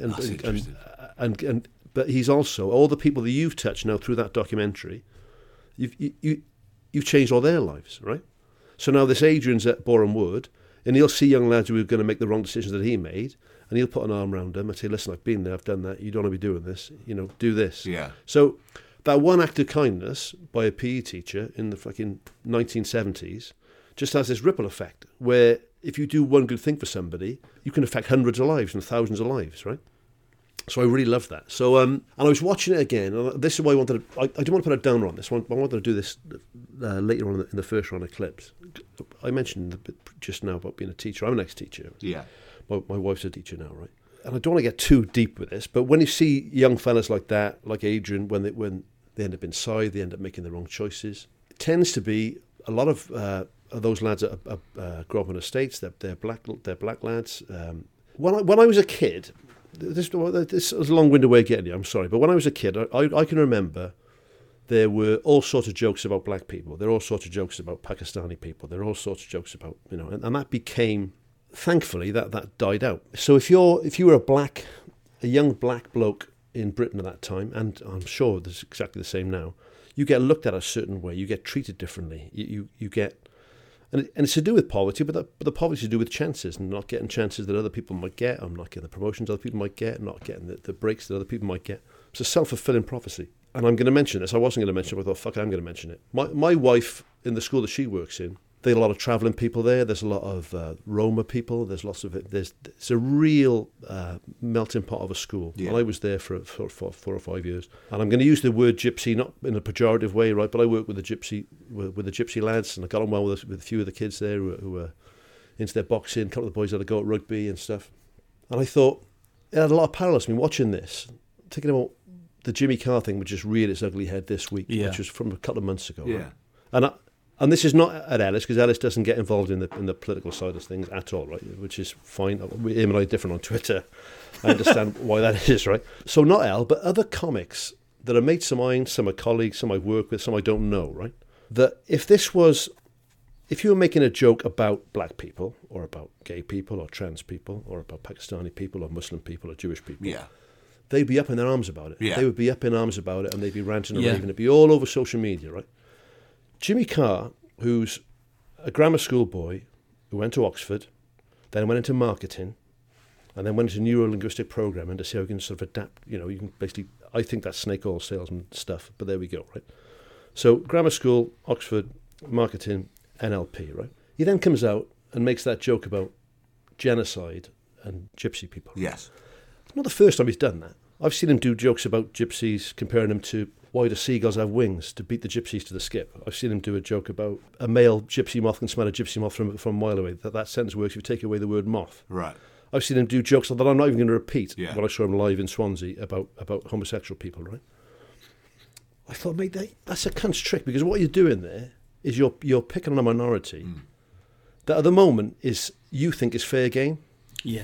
And I was thinking about, imagine being a black kid growing up in the 70s and the 80s, and you're watching John Barnes on TV, people chucking fucking bananas at him. Yeah. You're hearing those sort of jokes, you're burning mayonnaise on your TV, you've got the black and white minstrel show, right? Yeah. That's your reality. You grew up in that reality. You're just thinking you're not worth as much as anybody else. My wife is chuffed at the moment. I'm getting a bit emotional now. They've got more traveller kids in year 11 now than they've ever had. Okay. Just had a first traveller kid go to university, which has never happened in his family before ever, right? She's working her bollocks off, and teachers are working their bollocks off to work with the travelling community, to integrate them, to make them feel like they have worth. When you've got to listen, and I've done it, mate, I've fucking told gypsy jokes in the past. I would never do it now, right? When you vilify a section of society like that, what do you fucking expect, honestly? And to do that at a gig, and then people to cheer about it, just made me feel. And I thought, you know what? You cannot.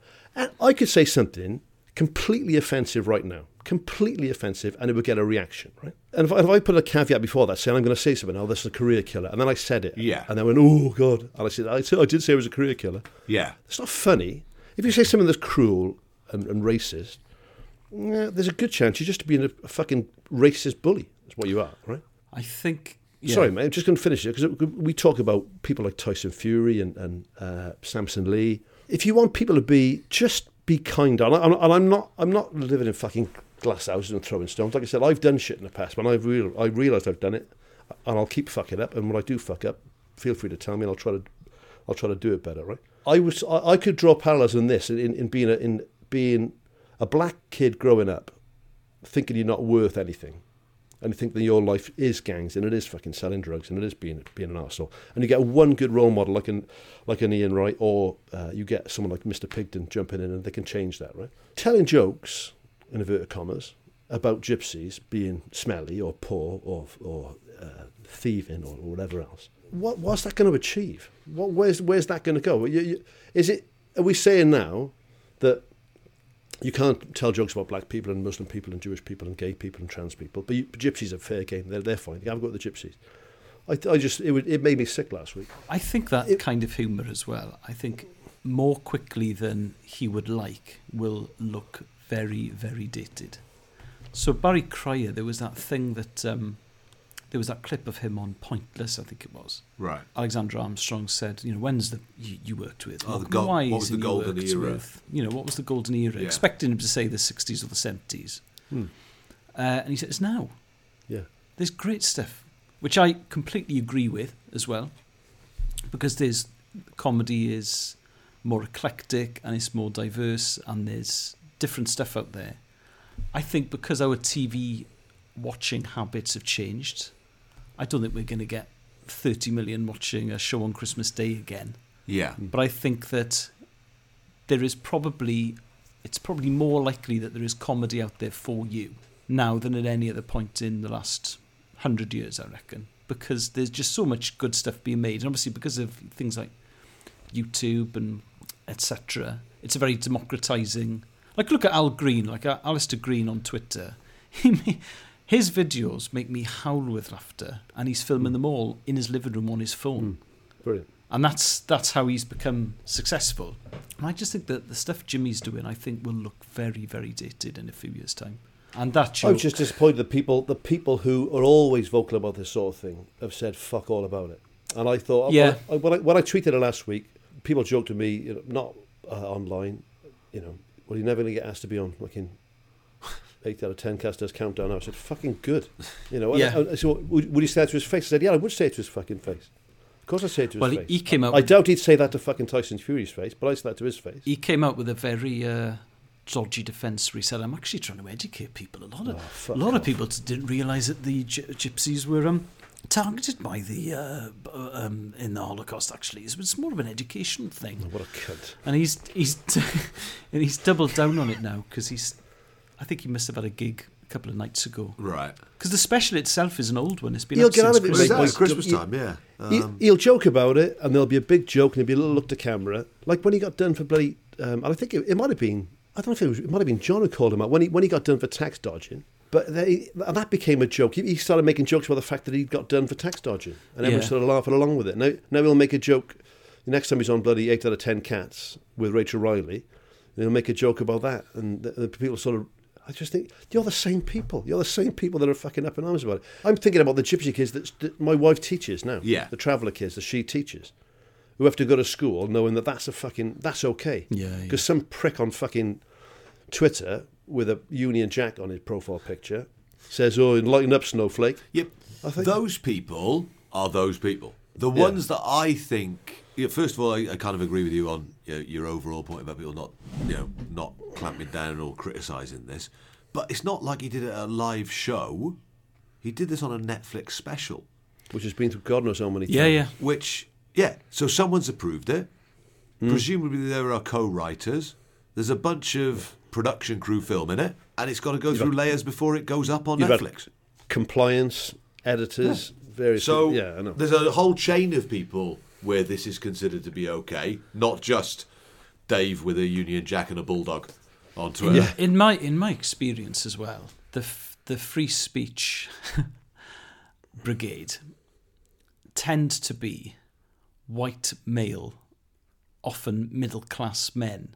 Of course. Who haven't had their life chances ruined by these sorts of by prejudice. So they don't know what it's like to be in a minority. When you look at the people defending that, well, I mean, it wouldn't bother me. It's just words. No bloody jokers. Yeah. Sticks and stones may break my bloody bones. Actually, I think but it's the old white privilege argument, which I think some people misunderstand. In that, if it's indisputable that there are parts of Britain that are largely white that are very, very poor, and your life chances are, horribly affected. Right. So, say you're growing up on a mainly white, but say you grew up in a mainly white council estate, and the schools are bad, and there's drug problems. All of those indicators of deprivation are bad. Right. White privilege doesn't mean that because you're white, you get to walk into a job in the city. It means that if you do go for a job interview, they're not noticing your skin colour as well. Yeah. That's what white privilege means. It doesn't mean, so my life is brilliant, is it, because I'm white? It means you don't have that extra thing to contend with as well. No one disputes that it's not fair that the school you go to is shit and that there's no jobs in the area you grew up in and blah, blah, blah, and there's a crime and antisocial behaviour in the place that you live. Of course that's wrong. Yeah. But if you were black on top of that, You've got that to contend with, and I think that the traveller community, obviously, it's not as visible. It's not as visible. It's absolutely a thing, and it definitely affects. But I just know the hard work. They got a traveller liaison officer. The hard work the teachers do in that school. Yeah. To give traveller kids self-worth, make them think the school is worthwhile. They have got opportunities. They can do this. They can do that. Not trying to change their lifestyle. No one's trying to. If your family live in a caravan site and that's what you want to go and live in a caravan, obviously that's what you do. That's part of your culture, right? Yeah. But just that there are opportunities there for you. You can do. There's stuff you can do, and you have worth, right? I was thinking like people like. So when Adrian, or when Ian grew up especially, God, like I was saying, when he was a kid, people like Bernard Manning on TV making jokes about black people, Yes. or Jim Davison making jokes about black people, weren't making it easier for him. And it's the Alf Garnett defence, right? When Warren Mitchell was playing like Alf Garnett, oh yeah, but I'm taking the piss off the racists. Well, all right, mate, but if all your fans are racists, do something different. Yeah. Right? So if you want to see what sort of... Like, I'm very disappointed in friends and colleagues of mine who have just let this one go. But if you want to see the average sort of person who thinks this is fine, who defends it, doesn't just ignore it, but actually defends it, then have a click on their profile picture and see what sort of person they are. Right? Like you said, they're not mixed race, they're not BAME, they're not, they're going to be straight, white, middle class. Yeah, and working to middle class, dickheads, for want of a better word. Yeah. Mate, I don't want to get political at all, right? I'm going to mention the B word, right? I'm going to mention Brexit, right? My wife and I, we genuinely, because I'm a big believer in sort of, I'd like to think that I think people deserve a fair crack of the whip and things done a certain way. And your wife's the opposite. Absolutely. Yeah, she's vicious. Really. She's like Eva Braun, basically. It's a really strange relationship you've got, but it works. No, but you know what? When we were thinking about it, and I was really on the fence into the 11th hour with Brexit, whether to leave Europe or stay in the EU. Honestly, it was for me. I was thinking about the financial side of it and all sorts of things I was thinking about, democracy and everything else, right? But at the end, I thought, when it was all coming out, I thought, Christ, there's a lot of lunatics that want Brexit badly, isn't there? So even though I know plenty of friends and family that voted for it who aren't lunatics, it tend to be all the real proper weirdos were voted for it. So, well, I'm not in their gang. So even if Jimmy Carr didn't mean anything by this, which is fucking bollocks, by the way, right? But even if he didn't, yes, if the fact that everyone defending you is a racist, that tells you something, doesn't it? Anyway. It's not the gang to be in for me, I agree. No, do what fucking Mr. Pigden's done. Do what Ian Wright's done. Do what Adrian's doing now, right? And be a force for good. So the wormhole this clip sent me down of watching the whole feature that Ian does with him this time round is amazing. You've seen Roy Keane's reaction. Yeah, Roy Keane's reaction was what I was going to say now. He's just like, you've done something proper here. Yeah. It's really powerful. And to see Roy almost emotional in a non-aggressive way was lovely. No, it was. Because... we should put all those clips together. I will. We should do that. We'll pull them all together. We'll put them on. Shouldn't we? We'll do that. And shouldn't we? Ian Wright says, because he can call me whenever he wants. That's what was interesting was when he was talking. And that's not bullshit. No, he's talking about being a mentor and what that actually means. And in most spheres of life, being a mentor means you've put yourself up there as the famous person. And you've gone along to a press release day, and you've done the mentor thing publicly, and then you fucked off, and no one's got your mobile number. They might have your email address, but they probably haven't. You've done it for PR, and he hasn't done the documentary for PR. He's done the documentary because he actually has come from an estate where, life crossroads happen, and the life crossroads that those guys have been through wound up with them being in jail, and he is trying to be part of the solution, but to actually be available then for these guys when they are released, because that's not the end of things, is it? Being released doesn't mean you're fine, you're on the straight and narrow.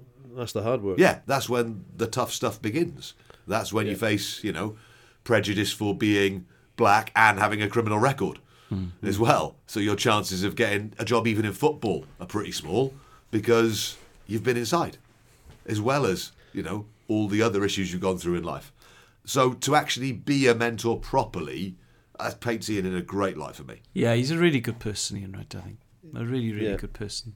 If we can, Steph, Yes. maybe we should put the Mr. Pigden clip on there. We as well. should just compile. So I know we've done it before. Yeah. On the pod, but that's fine. But it's nice to see that. Because Mr. Pigden could be like every other fucking bloke of his age. You know, in the 70s. Yes. Ex-RAF, blah blah blah. He could have been all those things, right? yes, But he wasn't like that. absolutely. It could have just been a job for him teaching. It could have just been, like you say, could have Like just been it was one of for those Mike. lazy ones, like it was for Mike. It could have. He could have been. Imagine if you taught Ian Wright. He could have been. He could have been. He could He could have been out the door, the beer, the buzz, like I was at 3 o'clock. But he didn't do that. Sir, I'm having a few. Bye. The car is started. That bell is for me.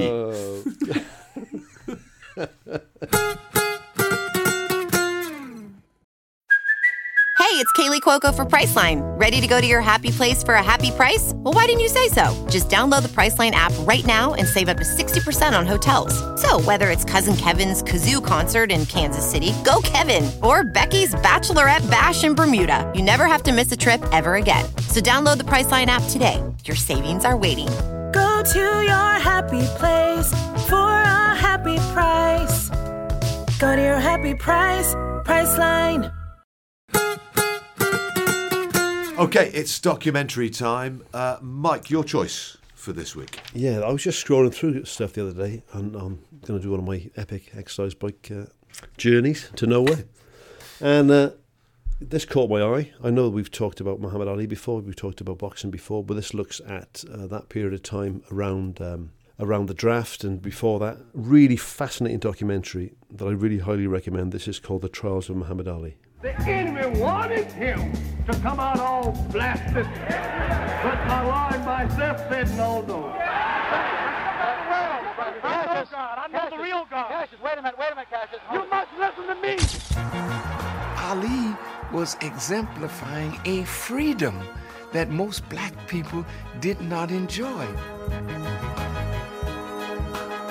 We could not foresee the difficulties that would lie ahead as far as military service and, of course, the Muslim affiliation. You won't fight for your country. You refuse to go into the... I'm a minister of my religion. This country has laws for ministers.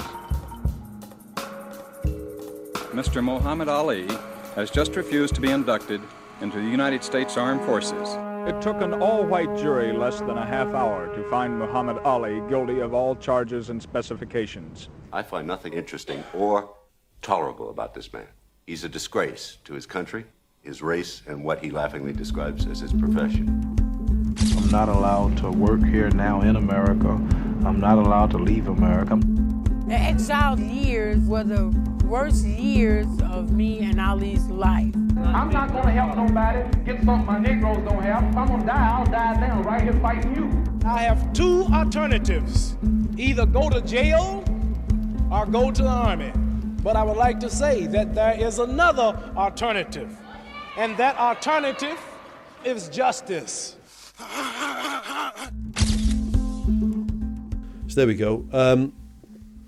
I thought I knew quite a bit about Muhammad Ali. I've read a few books, and I've watched a lot of YouTube stuff. And I can remember as a little kid, the fight's been on in the house towards the end of his career.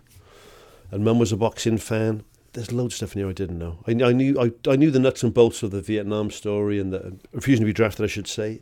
I knew a little bit about the Nation of Islam, but this is I found the whole thing from start to finish fascinating. So it goes from his days as Cassius Clay, just after the sort of Olympics, and then it goes through him turning professional and how he started off in Louisville in Kentucky.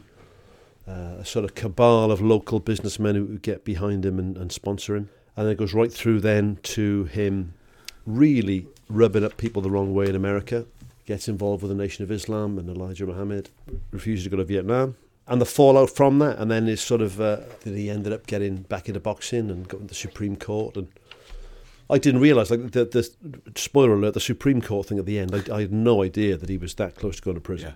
Yeah. I thought that was complete news to me. But the whole way that it's done, the music, the footage, the documentary footage, the usual stuff from back in the day, the modern day interviews. They got his daughter on there. Who was the fella that was he's the only surviving man of the Kentucky? Was it Gordon B. Davidson, this fellow who is the only surviving. And the way they were working those days is businessmen would sort of put money in. I'm sure it still works in the same a lot of times these days, but businessmen put money in and back a boxer, almost like you back a racing horse. And then, do you know what? Even though he was an Ali fan in inverted commas, and he was one of the people that financially supported him when he started out as an investment, mind, they weren't stupid. It's very interesting. Is his terminology when he first talks about it? I think he uses the words, and I might get this wrong. He said, "I was one of the." I think he says one of the owners of Muhammad Ali. Yeah. And I thought, bloody hell, mate! Talk about a Freudian slip. I mean, so there was this cabal, like I said, of these rich southern white men who basically all buy a stake in Muhammad Ali, or in Cassius Clay as he was, which I found weird. And you saw those early photographs, and there was like these. So was there 11 of them? Yes. Yeah, I think so. I think it was 11 blokes and Muhammad Ali, Cassius Clay. The whole civil rights thing, Martin Luther King, Malcolm X, all that stuff. I mean, that was there was such turmoil at that time in America. And I don't think I ever appreciated how much it took for him to make the stand that he made.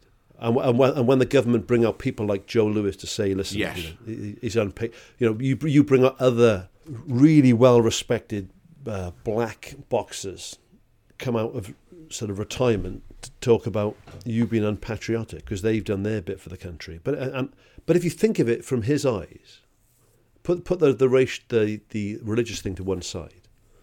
You imagine growing up in the South in the 40s and the 50s, the grandson or the great-grandson of slaves, but still very, very much treated as not even second-class citizens.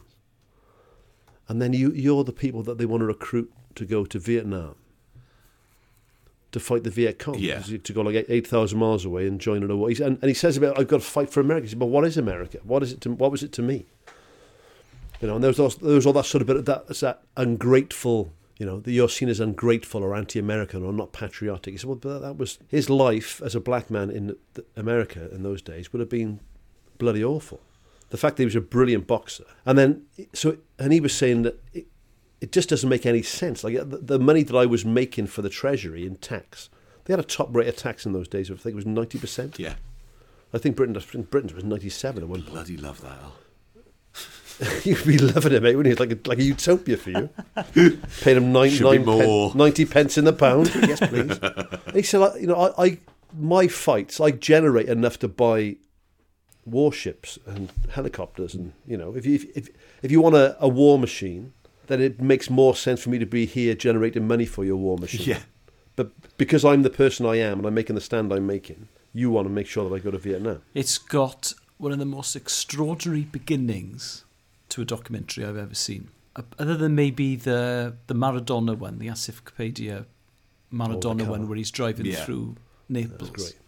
So he's on a talk show and he's making jokes. Yes. He's Unbelievable. He's being Muhammad Ali. And you're like, I've watched a lot of documentaries about Muhammad Ali. I'm like, this is going to be the same. A classic. Yeah. And then it's, I don't know who it is, but it's like a white journalist or something. The host says, so what do you think about him? And I think he's unpatriotic. I think he's disgusting. And just hammers him for about a minute. And he's just got to sit there and take it. I've never seen any footage like that. And I'm fascinated by Ali, and I loved watching this. And I think if you ever needed to make the argument that sport at its best transcends sport and is about something else and tells us about humanity and tells us about politics and about a decade, because he did define his decade. Yeah. I would show them this documentary because you learn so much about America at the time, and America now to an extent, but certainly it filled in so many of the gaps for me about the civil rights movement and stuff that I half knew. And the thing with Ali as well, I mean, of all the great 20th century icons, whether it's Marilyn Monroe or John Lennon or Miles Davis or whoever. Elvis Presley. And Elvis Presley, obviously. I thought you were coughing for yourself then. I was like, yeah. No. I'm 21st century. But I know my place. There is something so magnetic about him. Oh, my God. It's sort of biblical or religious how... Do you know what? When his brother's on there quite a bit. Yeah. So they got, same mum and dad, same genes. Yeah. Very similar genes. Boxed. Yeah. You know. But in a weird how the cards fall, because he's just a bloke who obviously loved his brother, gets quite emotional at one point. But fucking hell, the charisma on Ali. It's unquantifiable and is unbelievable.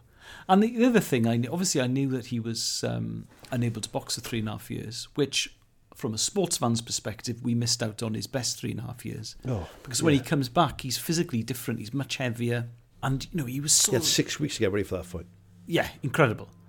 But the thing I hadn't appreciated, he was practically made bankrupt, and he had to go on these public speaking tours, where he'd earn $1,000, maybe $1,500 for speaking at university campuses and things, because he couldn't work. To get abused by some little twat wanker on undergraduate. campus, you know what I mean? Yeah. Yes. Saying he's unpatriotic. Or just being plain racist. Yes.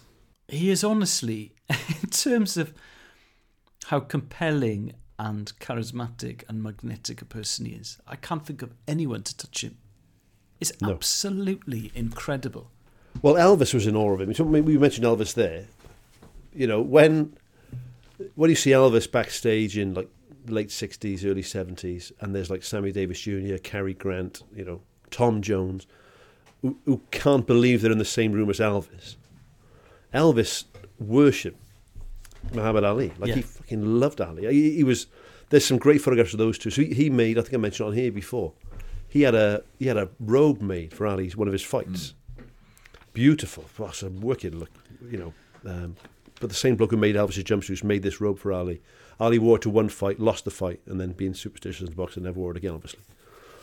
But when someone as era-defining and charismatic as Elvis, and Ali sort of owns the photograph, you're like, fucking hell, man. Yeah. That's Elvis Presley next to you. The same in some of his conversations with Martin Luther King that they've got archive of. Martin Luther King's the one sort of trying to get him on board with some ideas. Yeah. How are you upstaging Martin Luther King? It's remarkable, but my eyes are drawn to Ali in that shot every time, and it's like, whoa. Do you know what? I didn't realise watching it back, because I to me, the Ali that I saw as a kid, and a lot of the stuff that I tend to watch would have been sort of 1970 to sort of mid-70s, late 70s, right? But when he was fighting as a younger man in the 60s, he would be a cruiserweight now, wouldn't he? I mean, the weight division changed. He didn't even look that big. No, he was quite tall for the time. Yeah, he looks like sort of 15 stone, like 14, 15 stone. He's like 6'2.5", so... Because he fights the they showed briefly about that Cooper fight. They both look like middleweights. They don't look like... Yeah, Cooper was very light for a heavyweight. He was regarded as light as a heavyweight then. The other thing, I had completely forgotten how intimidating Sonny Liston is. Because Sonny Liston I wouldn't say he gets forgotten about, but when people talk of Ali's great adversaries, they tend to talk of Frazier and Foreman and people like Ken Norton. Sonny Liston, Jesus Christ. Imagine getting a ring with him. Terrifying bloke. Absolutely petrifying. Ali wasn't particularly big. I mean, he got bigger. He's big by the 70s. 107 kgs would have been his average. 107k. So 100k is 221 is 15 stone 10. So add another stone. So yeah, he's about 16'10". But that was included later on in his career as well. Yeah. One of the blokes I found fascinating on here was that and I didn't realise till afterwards who he was. Later in the doc I realised who he was. Is that what have they called a Chief Justice over there? I think it is a Chief Justice, isn't it? On the Supreme Court, yeah. It was his sort of secretary who said that because his boss was essentially nearly blind, he'd have to read stuff to him. Yeah. If you don't want to know, look away now. So there were 9 Supreme Court judges. One had been in the NAACP, so he thought he had he withdrew himself from the case because he thought he couldn't be impartial. So 8 left. This fellow describes he had 1 foot and he had 1 foot and 4 toes in jail. Yeah. Like he was going to jail. And this bloke read the book that Muhammad Ali talked about to his boss, and he read another book. I think he read another book to him as well. And on the basis of that, the Supreme Court justice changed his verdict. Yeah. And then they looked into evidence, and there was a miscarriage, a very slight technicality of a miscarriage of justice, which gave him a chance to examine a lot of everything else. It's almost like watching, 12 Angry Men. He goes from being 7-1, that he's going to go, was it 7-1? I think that was, and then I think it ends up being 8-0 the other way. But then they were worried because they were like, on this technicality, it means that if you join the Nation of Islam, you can get out of the draft.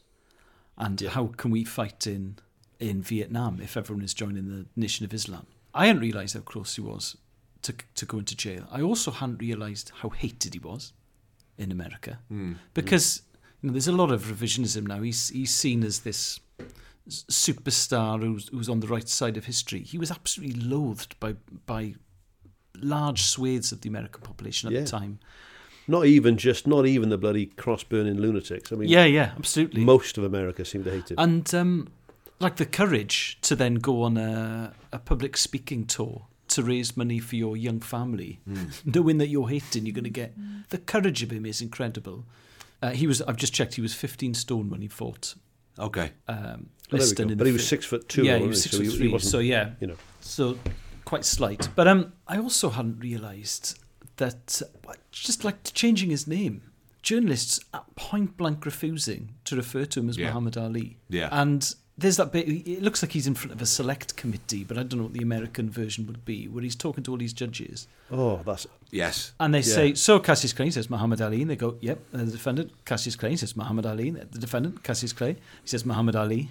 And then eventually they say, Cassius Clay, a.k.a. Muhammad Ali. Like, he's changed his name. Just fucking say it. Yeah. The press wouldn't refer to him as Muhammad Ali. I couldn't believe on those university tours and with those idiots as well how we never got prosecuted. Because there's a bloke who was, by definition, the best fighter in the world, right? The restraint on the man. Weedy academic. Not to drop one on one of those fucking idiots. I mean, the restraint is incredible. To deal with that for years and years and years. Good degree in philosophy. Who else? No, that's what it felt like. It felt like there's a lot of those people there just standing there, giving out the abuse. Just going, I've got a degree. Well, actually, I studied university, and I don't think it's actually a very good argument. You saying that you've structured that well. What's studied this? What's your research basis for that standpoint? My research is going on my phone on the toilet. Who was that dong the other day on questions? Yeah, that's exactly who it reminded me of. It's that guy there coming up with absolute bullshit in the face of... There's some savage memes about him as well, which he thoroughly deserves. He deserves everything that's coming his way. Oh, my God. It is interesting to look at... You talk about the ownership of Ali, which is an unfortunate phrase that guy from the Louisville Syndicate comes up with, but bang on what he thought and bang on at the time as well. And then you look at the Nation of Islam and how much that was... his thought processes at the time and how much he develops then when Elijah Muhammad's son takes over and takes it more towards being about traditional Islam, if you like. Do you know what I endeavour to do in my life? I don't always succeed, right? And this is a leaf that Jimmy Carr can take out of my book, right? I don't get it right all the time by a long way, but I try to put myself in another person's shoes, right? So when I look at and this might piss people off, but I remember as a kid having an argument with my dad about the IRA because he was sort of everything to do with republicanism in Ireland and Northern Ireland. My dad was dead set against it, and they're terrorists and they're this and they're that, and they're shooting at police and they're throwing rocks. Put yourself in the shoes of a person who's if you're a Republican living in Northern Ireland and you can't get a job because you're a Catholic and you can't. You get mistreated by the RUC because you're a Catholic, and you grow up like that. That's your experience, right? What would you do, right? Or you just think your country got invaded and taken over? Well, yeah. So I said to my man, I said, well, Dad, what if Germany had won the war, right? So what if we'd been occupied? Bob von Bubbins. Yeah. No, but what if because we were Welsh, you couldn't get a job, you were spat at on the street, you wouldn't get a fair crack of the whip at any sort of a trial. If you had a trial, you had a shit house, and you saw it in your kids that we were having a shit life because of it. I said, if someone said to you, "There's a chance to go and fucking blow up a Nazi train or a Nazi fucking police station," you do it, right? You probably, and he was, that's different. I said, it's not different. I mean, I'm not defending violence. I'm just saying, just trying to put it. It's easy for us to say, we're only getting one side of the story. So I was thinking, you imagine being a black young man in the 60s in America, and then suddenly Elijah Muhammad and the Nation of Islam come along. They say, listen, fuck the turn the other cheek stuff. Yeah. Right? That's not us. We're not put up with this shit anymore. They are demonstrably evil. You just think, I'll have a bit of this. Well, yeah, and if all your experiences during your upbringing have been of white people being evil, you're going to go, And his old, I didn't know that stuff about his old man, like, very good artist. I mean, some of those bloody paintings his old man did in the churches. But so you're sort of, what they're saying, you're going to fight for America. His America would have been Christian, which, he said, I never saw, you never saw a black Jesus or black angels. It was everything was white, So he didn't feel particularly Christian. You didn't feel particularly American. You couldn't vote. You couldn't drink at the water fountain. You couldn't sit in this part of the bus. And there became. I didn't realise that the sort of struggle between the sort of peaceful protest of Martin Luther King, and then people like Elijah Muhammad, and then later sort of Malcolm X saying, no, bullshit. We're not having any more. Yeah. So if you're an angry, a quite rightfully angry young black bloke in the 60s in America, what are you going to do? I know what I'd do. I'd be straight in the bloody Nation of Islam. You just would be. I found the whole thing absolutely fascinating. I didn't realise that, like I said, that power struggle. I tell you something else. Whatever else he might be, Louis Farrakhan, he's in his late 70s in this. He might be 80 in this. Yeah. This is about 7 years ago, this doc. Yeah. It's been online for 4 or 5 years. Bloody hell, he looks good for his age, doesn't he? Yeah. Absolutely. He looks fucking amazing. I mean, all right, I'm a white devil, but I can still appreciate a good-looking... Do you know what, though? The 60s, in particular, I could read about the 60s forever. Absolutely fascinating. It's the most incredible decade. Yeah, when you think about, from popular culture terms, the music as well. Like when you compare Woodstock, say, to how youngsters were enjoying themselves in 1960, it doesn't bear any comparison at all. That change happened so quickly. Yeah. Well, it's Perry Como to the Beatles, isn't it? It's the same. It's incredible. I tell you what, mate, talking... This is 70s, though. You'd be unsurprised to hear, right? I was watching this, and it would be remiss of me not to mention that Quarry fight, when he fought Quarry. Yes. Have you ever seen so many well-dressed blokes? Some of those hats. The envy with that. The outfits, the cars. I thought, fuck. Oh, yes, he was please. brilliantly dressed. He never, ever, ever looked bad. His clothes were always fantastic. And I love the really moddy stuff he used to wear in the 60s, and then the suits with the thin ties. He looked really cool in the 70s. Yeah. I mean, obviously, he's tremendously handsome and well as well, isn't he? So which helps. So clothes are just going to look good on him. He even looks good when he's training in those like grey sort of sweatshirts. He just looked cool. But a grey sweatshirt on me would make me look like a reasonably flabby, hairy white man. Well, it just makes me look like it just makes me look like I'm walking to a video shop if I wear. Exactly, you're going to Blockbuster in 1984. I look like a road protester. And it's a look. I don't know when I first became aware of Ali, when I was 10 probably.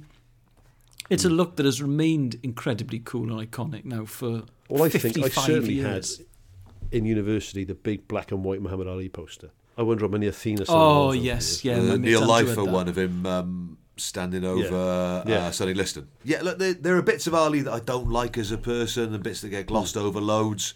Sort of the way he treated Frasier later on. The constant references to Uncle Tom's.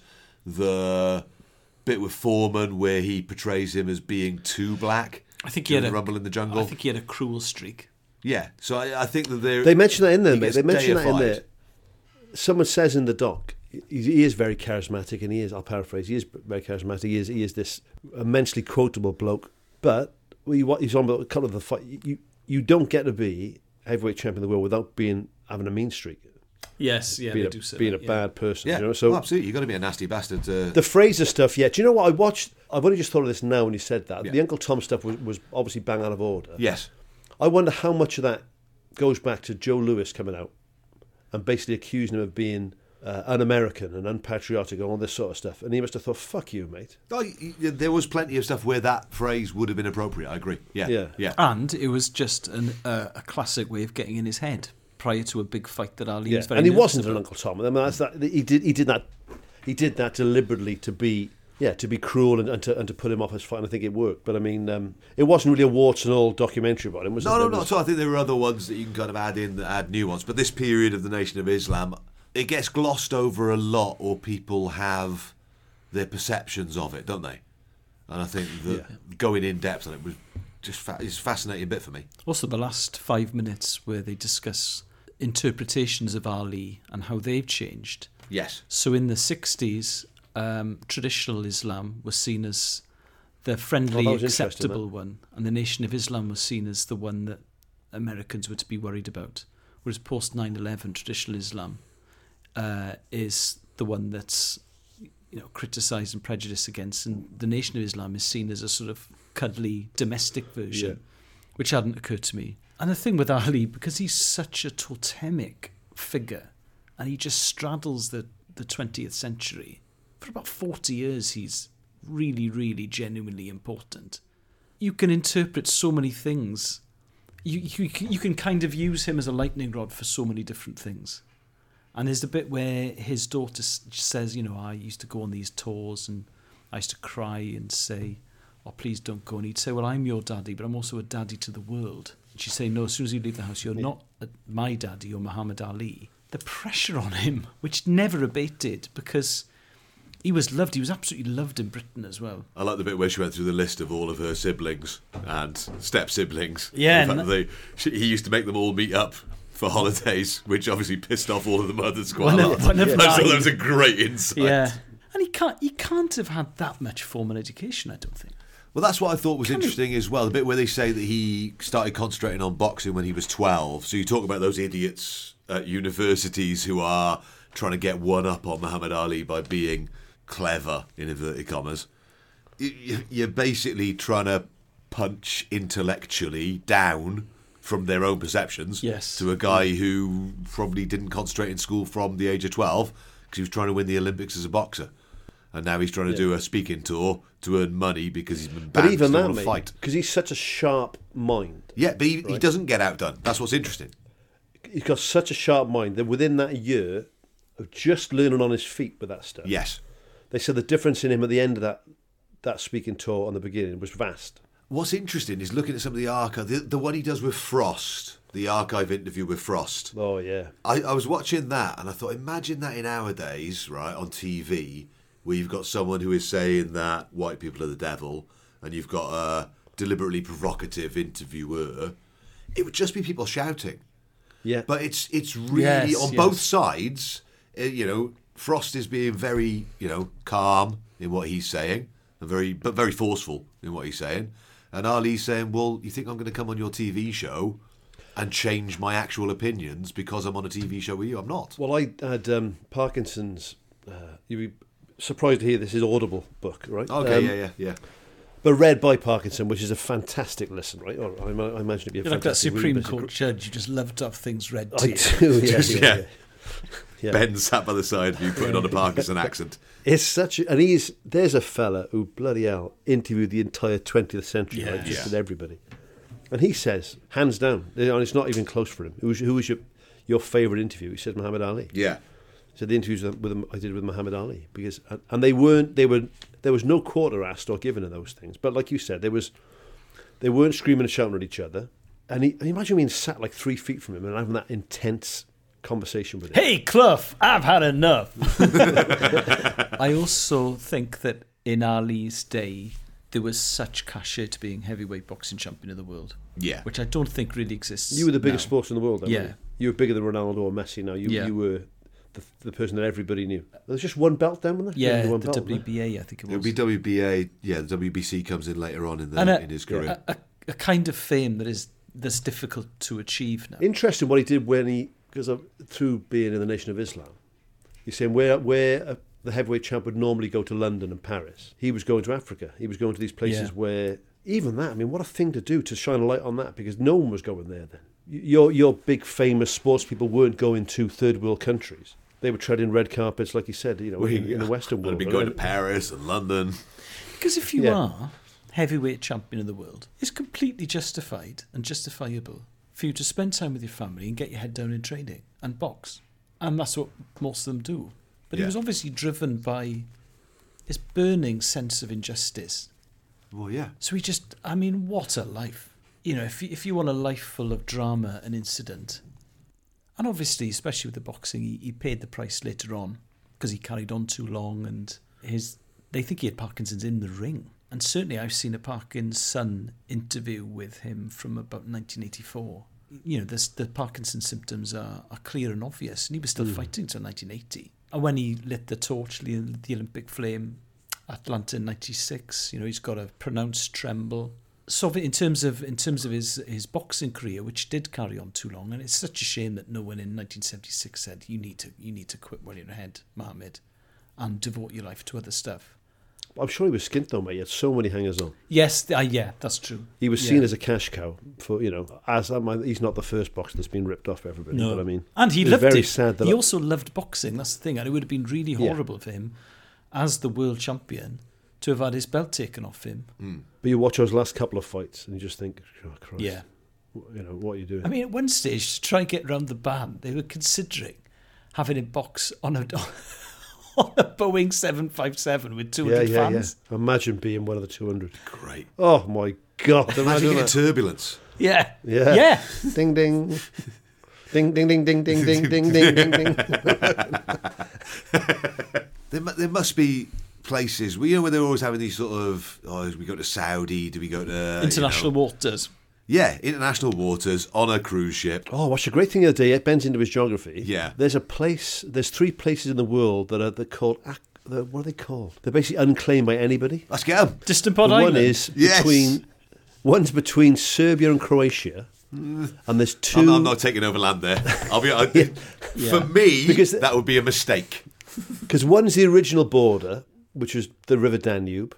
Right. But then they straightened the Danube in the sort of late 1800s to make it easier to navigate. So then we all fine when it was all part of the one country. When that country broke up, there was the sort of pre-Danube border and the post-Danube border, and they're not the same. So there's a bit of Serbia or Croatia you want us to take over. Well, but there's like 4 bits of...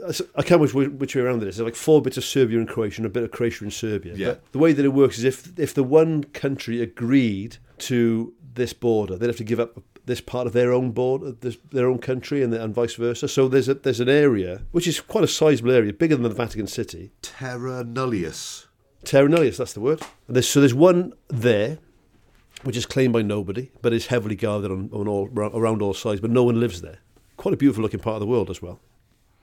In the Danube Valley. Have a look at that. Yeah, it feels fraught with we shouldn't take it over. I'll be honest with you. Well... I don't want to fly the distant pod flag there. If they're so bloody ready for it, let the Swiss do it. yeah. If we got Swiss backing, financially and... There's one in Antarctica. There is one in Antarctica. I'm just having a look at that now. That feels more like we're not going to get beaten up. Most of Mary Birdland.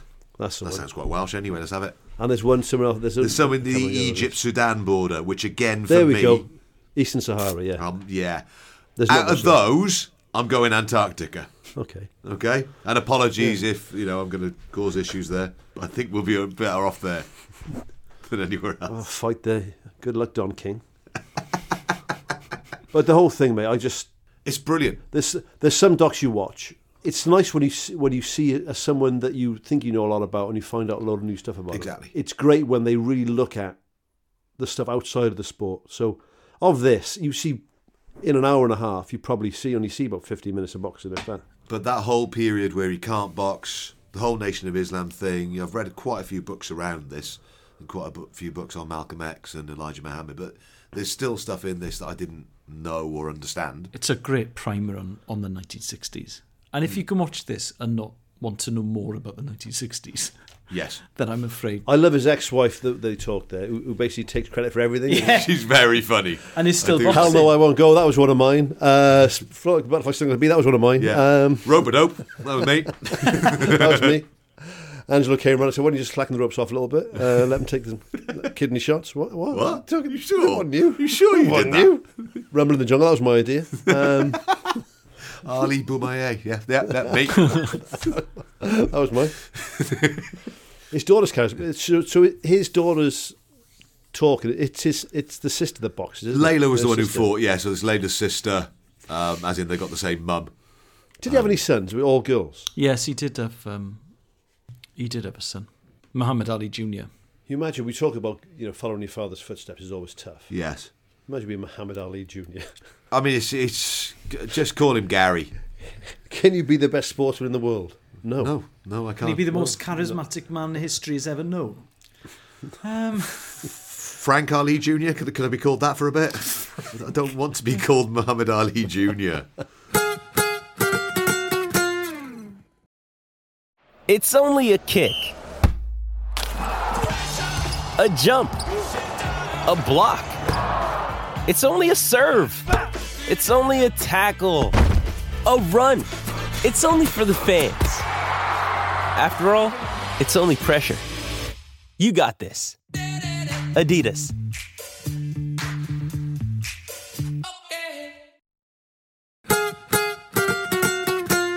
So, this is the bit where the Patreon folk get to disappear. You are released into the wild of advertising. Yeah. You get to enjoy, you get the privilege of enjoying 6 adverts back to back in this next little area because you made a decision. No more decisions have consequences, my friends. Your consequences could be Allied Carpets. I don't know what you're going to get. There'll be some kind of, could be George Street Furnitures. Value. It could be Hyper Value. It could be Trade Centre Wales. They've got it at Leaks, the out-of-town department store.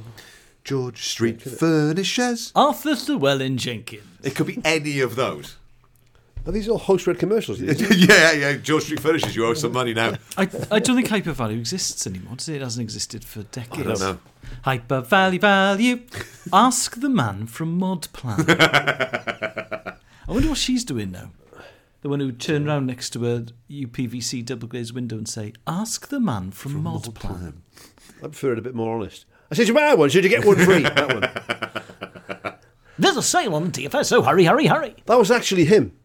What was? The buy one, Was get it? one free bloke. That was his company. Was it? Oh, I love it. I even love it when the owner of a company says, "I want to be in the advert." Oh, absolutely. I own it. I'm doing it. There used to be one on S4C for a shop called Garem's. And he would... So farm equipment. Did it? Something Or like clothes? that. And there he was, blustery days in the car park. His tie's loose. Nu fi yw Gareth yn myr, felly enw'r siop yw Garems. And then it was just that. Garems it twice. Nu fi yw Gareth yn myr, felly enw'r siop yw Garems. Garems, so good they named it twice. Garems. All a scandal and device. I love it. I don't know what I wonder if Garems did they is still sell? going. I don't know. I think He owes us some money if they are still going. because it was Westfield. Because it was Westfield, it would have been everything. It would have been like a one-stop shop. You got the lot, yeah? Like a shop on a campsite. Hey, seeds, feed, yeah, hose, it rakes, would have been shovels. It would have been feed, Persil, tractors, tractor tires, videos, fuel, Pritt stick, red and diesel, milk, red diesel, Yeah. shirts. Garem sells garden machinery and it's in Croissants. Of course it does. Does it still exist? Garem's Garden Machinery 2020. Oh, you owe us some money, guys. We got to be in for a free lawnmower. Because he was from, because obviously Dad's from Croissants, so he sounded like Dad. En of you got a beer, but here no shop you. Garem's. You'll never beat Lee Byrne doing that gold. Oh, Should dig that. amazing. He's a man in a professional rugby era earning serious money, doing an advert for gold. Those adverts for gold were weird. I just think, I know gold is valuable. I've got it. Blowing my theory that acting's a piece of piss out of the It window does as really, well. doesn't it? Do you know what? Go on. So the producer of this thing I'm writing had the fucking audacity to say to me the other day, Please say get an acting coach. yes. Fucking amazing. He said, have you ever thought about acting? I said, fuck off, an acting coach. No. Seriously, have you ever No, thought have of you it? thought about... No, have you, I'm going to say it again, because I'm passing on a message. My pen's over the paper watch. I will teach myself acting in the way that I taught myself brain surgery and how to use a chainsaw. Do I want acting lessons? Suck my balls. Acting lessons. I don't think you need them, if that's any consolation. Thank you, Ray. If I was a that producer, took a long time to come from both of us, really. If I didn't was it? the producer, We haven't said it yet, Steph, to be fair. No, I know, I'm not. I've been told by the producer to reinforce this. I would say Bubbins does not need acting lessons. Thank you. Acting coaching, yes. Acting lessons, no. Acting arm around the shoulder. Yeah. He needs not to act. Yeah. Exactly. If you couldn't act, that'd be great. If you could live this more. What are you focusing on the sort of writing side of things? What? You considered having husband lessons, Mike? Don't need those, pal. Thank you very much. The other day, go and ask Kelly what I did the other day. My attritional approach to being a husband means that Kelly is too tired to leave me. Lovely bunch of flowers delivered to work, of course. Did you? Bubbins is having an affair. I couldn't be arsed, honestly. I'd rather be a fucking eunuch than have an affair. That's all I need. More shit. No thanks. I don't need them. Cut them off. Fuck all good to me. A fucking eunuch. What good's that to me? What good's that to me? Right, you people can disappear and you'll have some adverts and then you'll have the book for this week. Getting engaged is a moment worth cherishing. A one-of-a-kind ring that you design at Blue Nile can help your love sparkle. Just choose your diamond and setting. When you've found the one, you'll get it delivered right to your door. Finding the right engagement ring can be nerve-wracking. At Blue Nile, you'll have the expert guidance needed and a diamond guarantee that ensures you're getting the highest quality at the best price. Cherish all of life's moments and save up to 30% at BlueNile.com. That's BlueNile.com. Book time to wrap things off for everybody. It is my choice this week, and I was going to choose a book about swimming, but I haven't finished it, so I want to finish it because it's actually really good. It's called Waterlog, Swimmer's Journey Through Britain by Roger Deakin, but I'll choose that another time because I haven't got through it all. And you know, when you kind of, if I did it on the pod now, I wouldn't finish it. So as an incentive, I'm going to leave that till next time. So instead, I got really annoyed by that article I saw you tweeting about, Elle, which was the guy calling the Welsh language moribund. Oh, yeah, by the critic. Yeah, as in the magazine, The Critic. So I thought I would pull out a book that is at my level of Welsh. So it is Alan yr Arth ar Game Fawr. So it's Alan the Bear and the Big Match.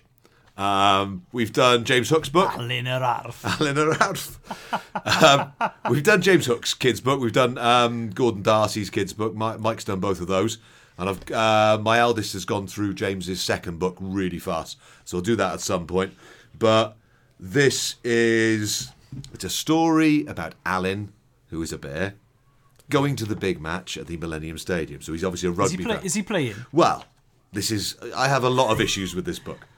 Okay. So the language is not one of those issues. The issues I have are they are playing. Well, the Wales team appears to be made up of a lion, a hippo, different species. Yeah, a rhino and an alligator, and they are playing against a team who, let's be honest, are England, wearing white shirts with pink roses, and they are bulldogs. Yeah. So initially, we know where we're coming from here.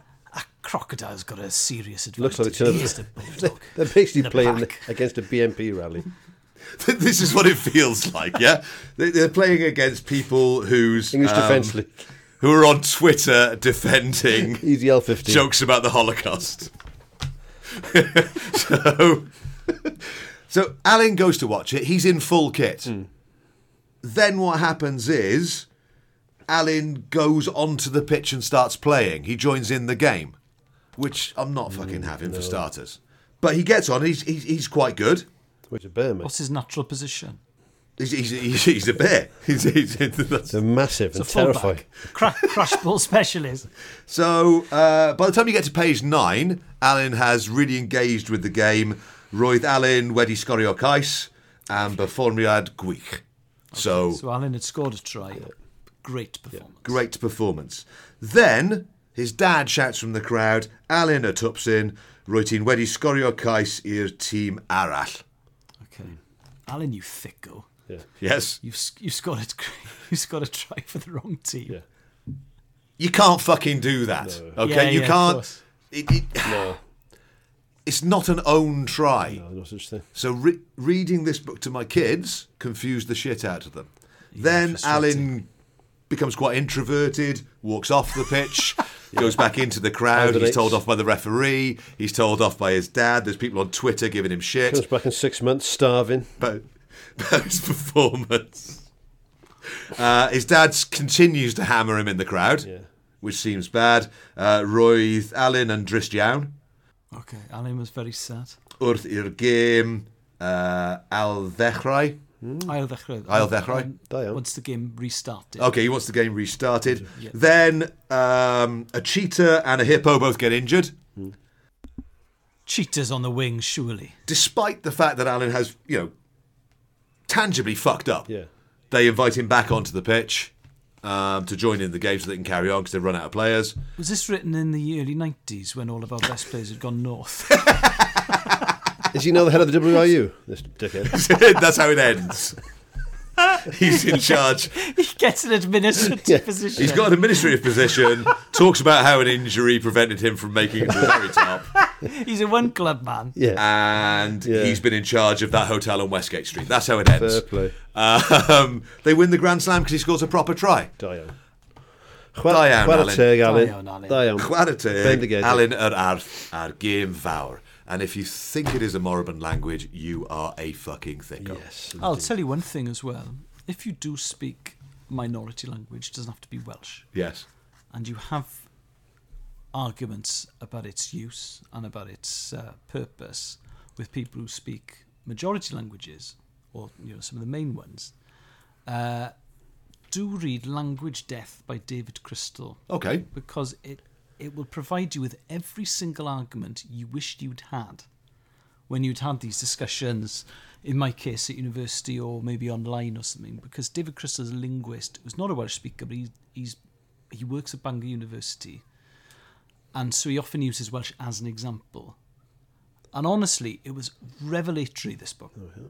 Because, I mean, if you were discussing Cornish or Breton or Manx, any of those languages aren't spoken by very many people anymore, because he makes a very, very good argument for how all languages have sort of equal value, and it's an intellectual tragedy as well as a cultural tragedy when a language dies. And I wish I'd read this book when I was 19, because it is absolutely fascinating. So yeah, it's not a sports book, but Language Death by David Crystal. Me and you soon, mate, 3 weeks. 3 wythnos. Yeah. 3 wythnos, you get to do your Alan yr arth in the car. Yeah, we'll just read Alan yr arth and Language Death. Yeah, those are our 2 book choices for this week.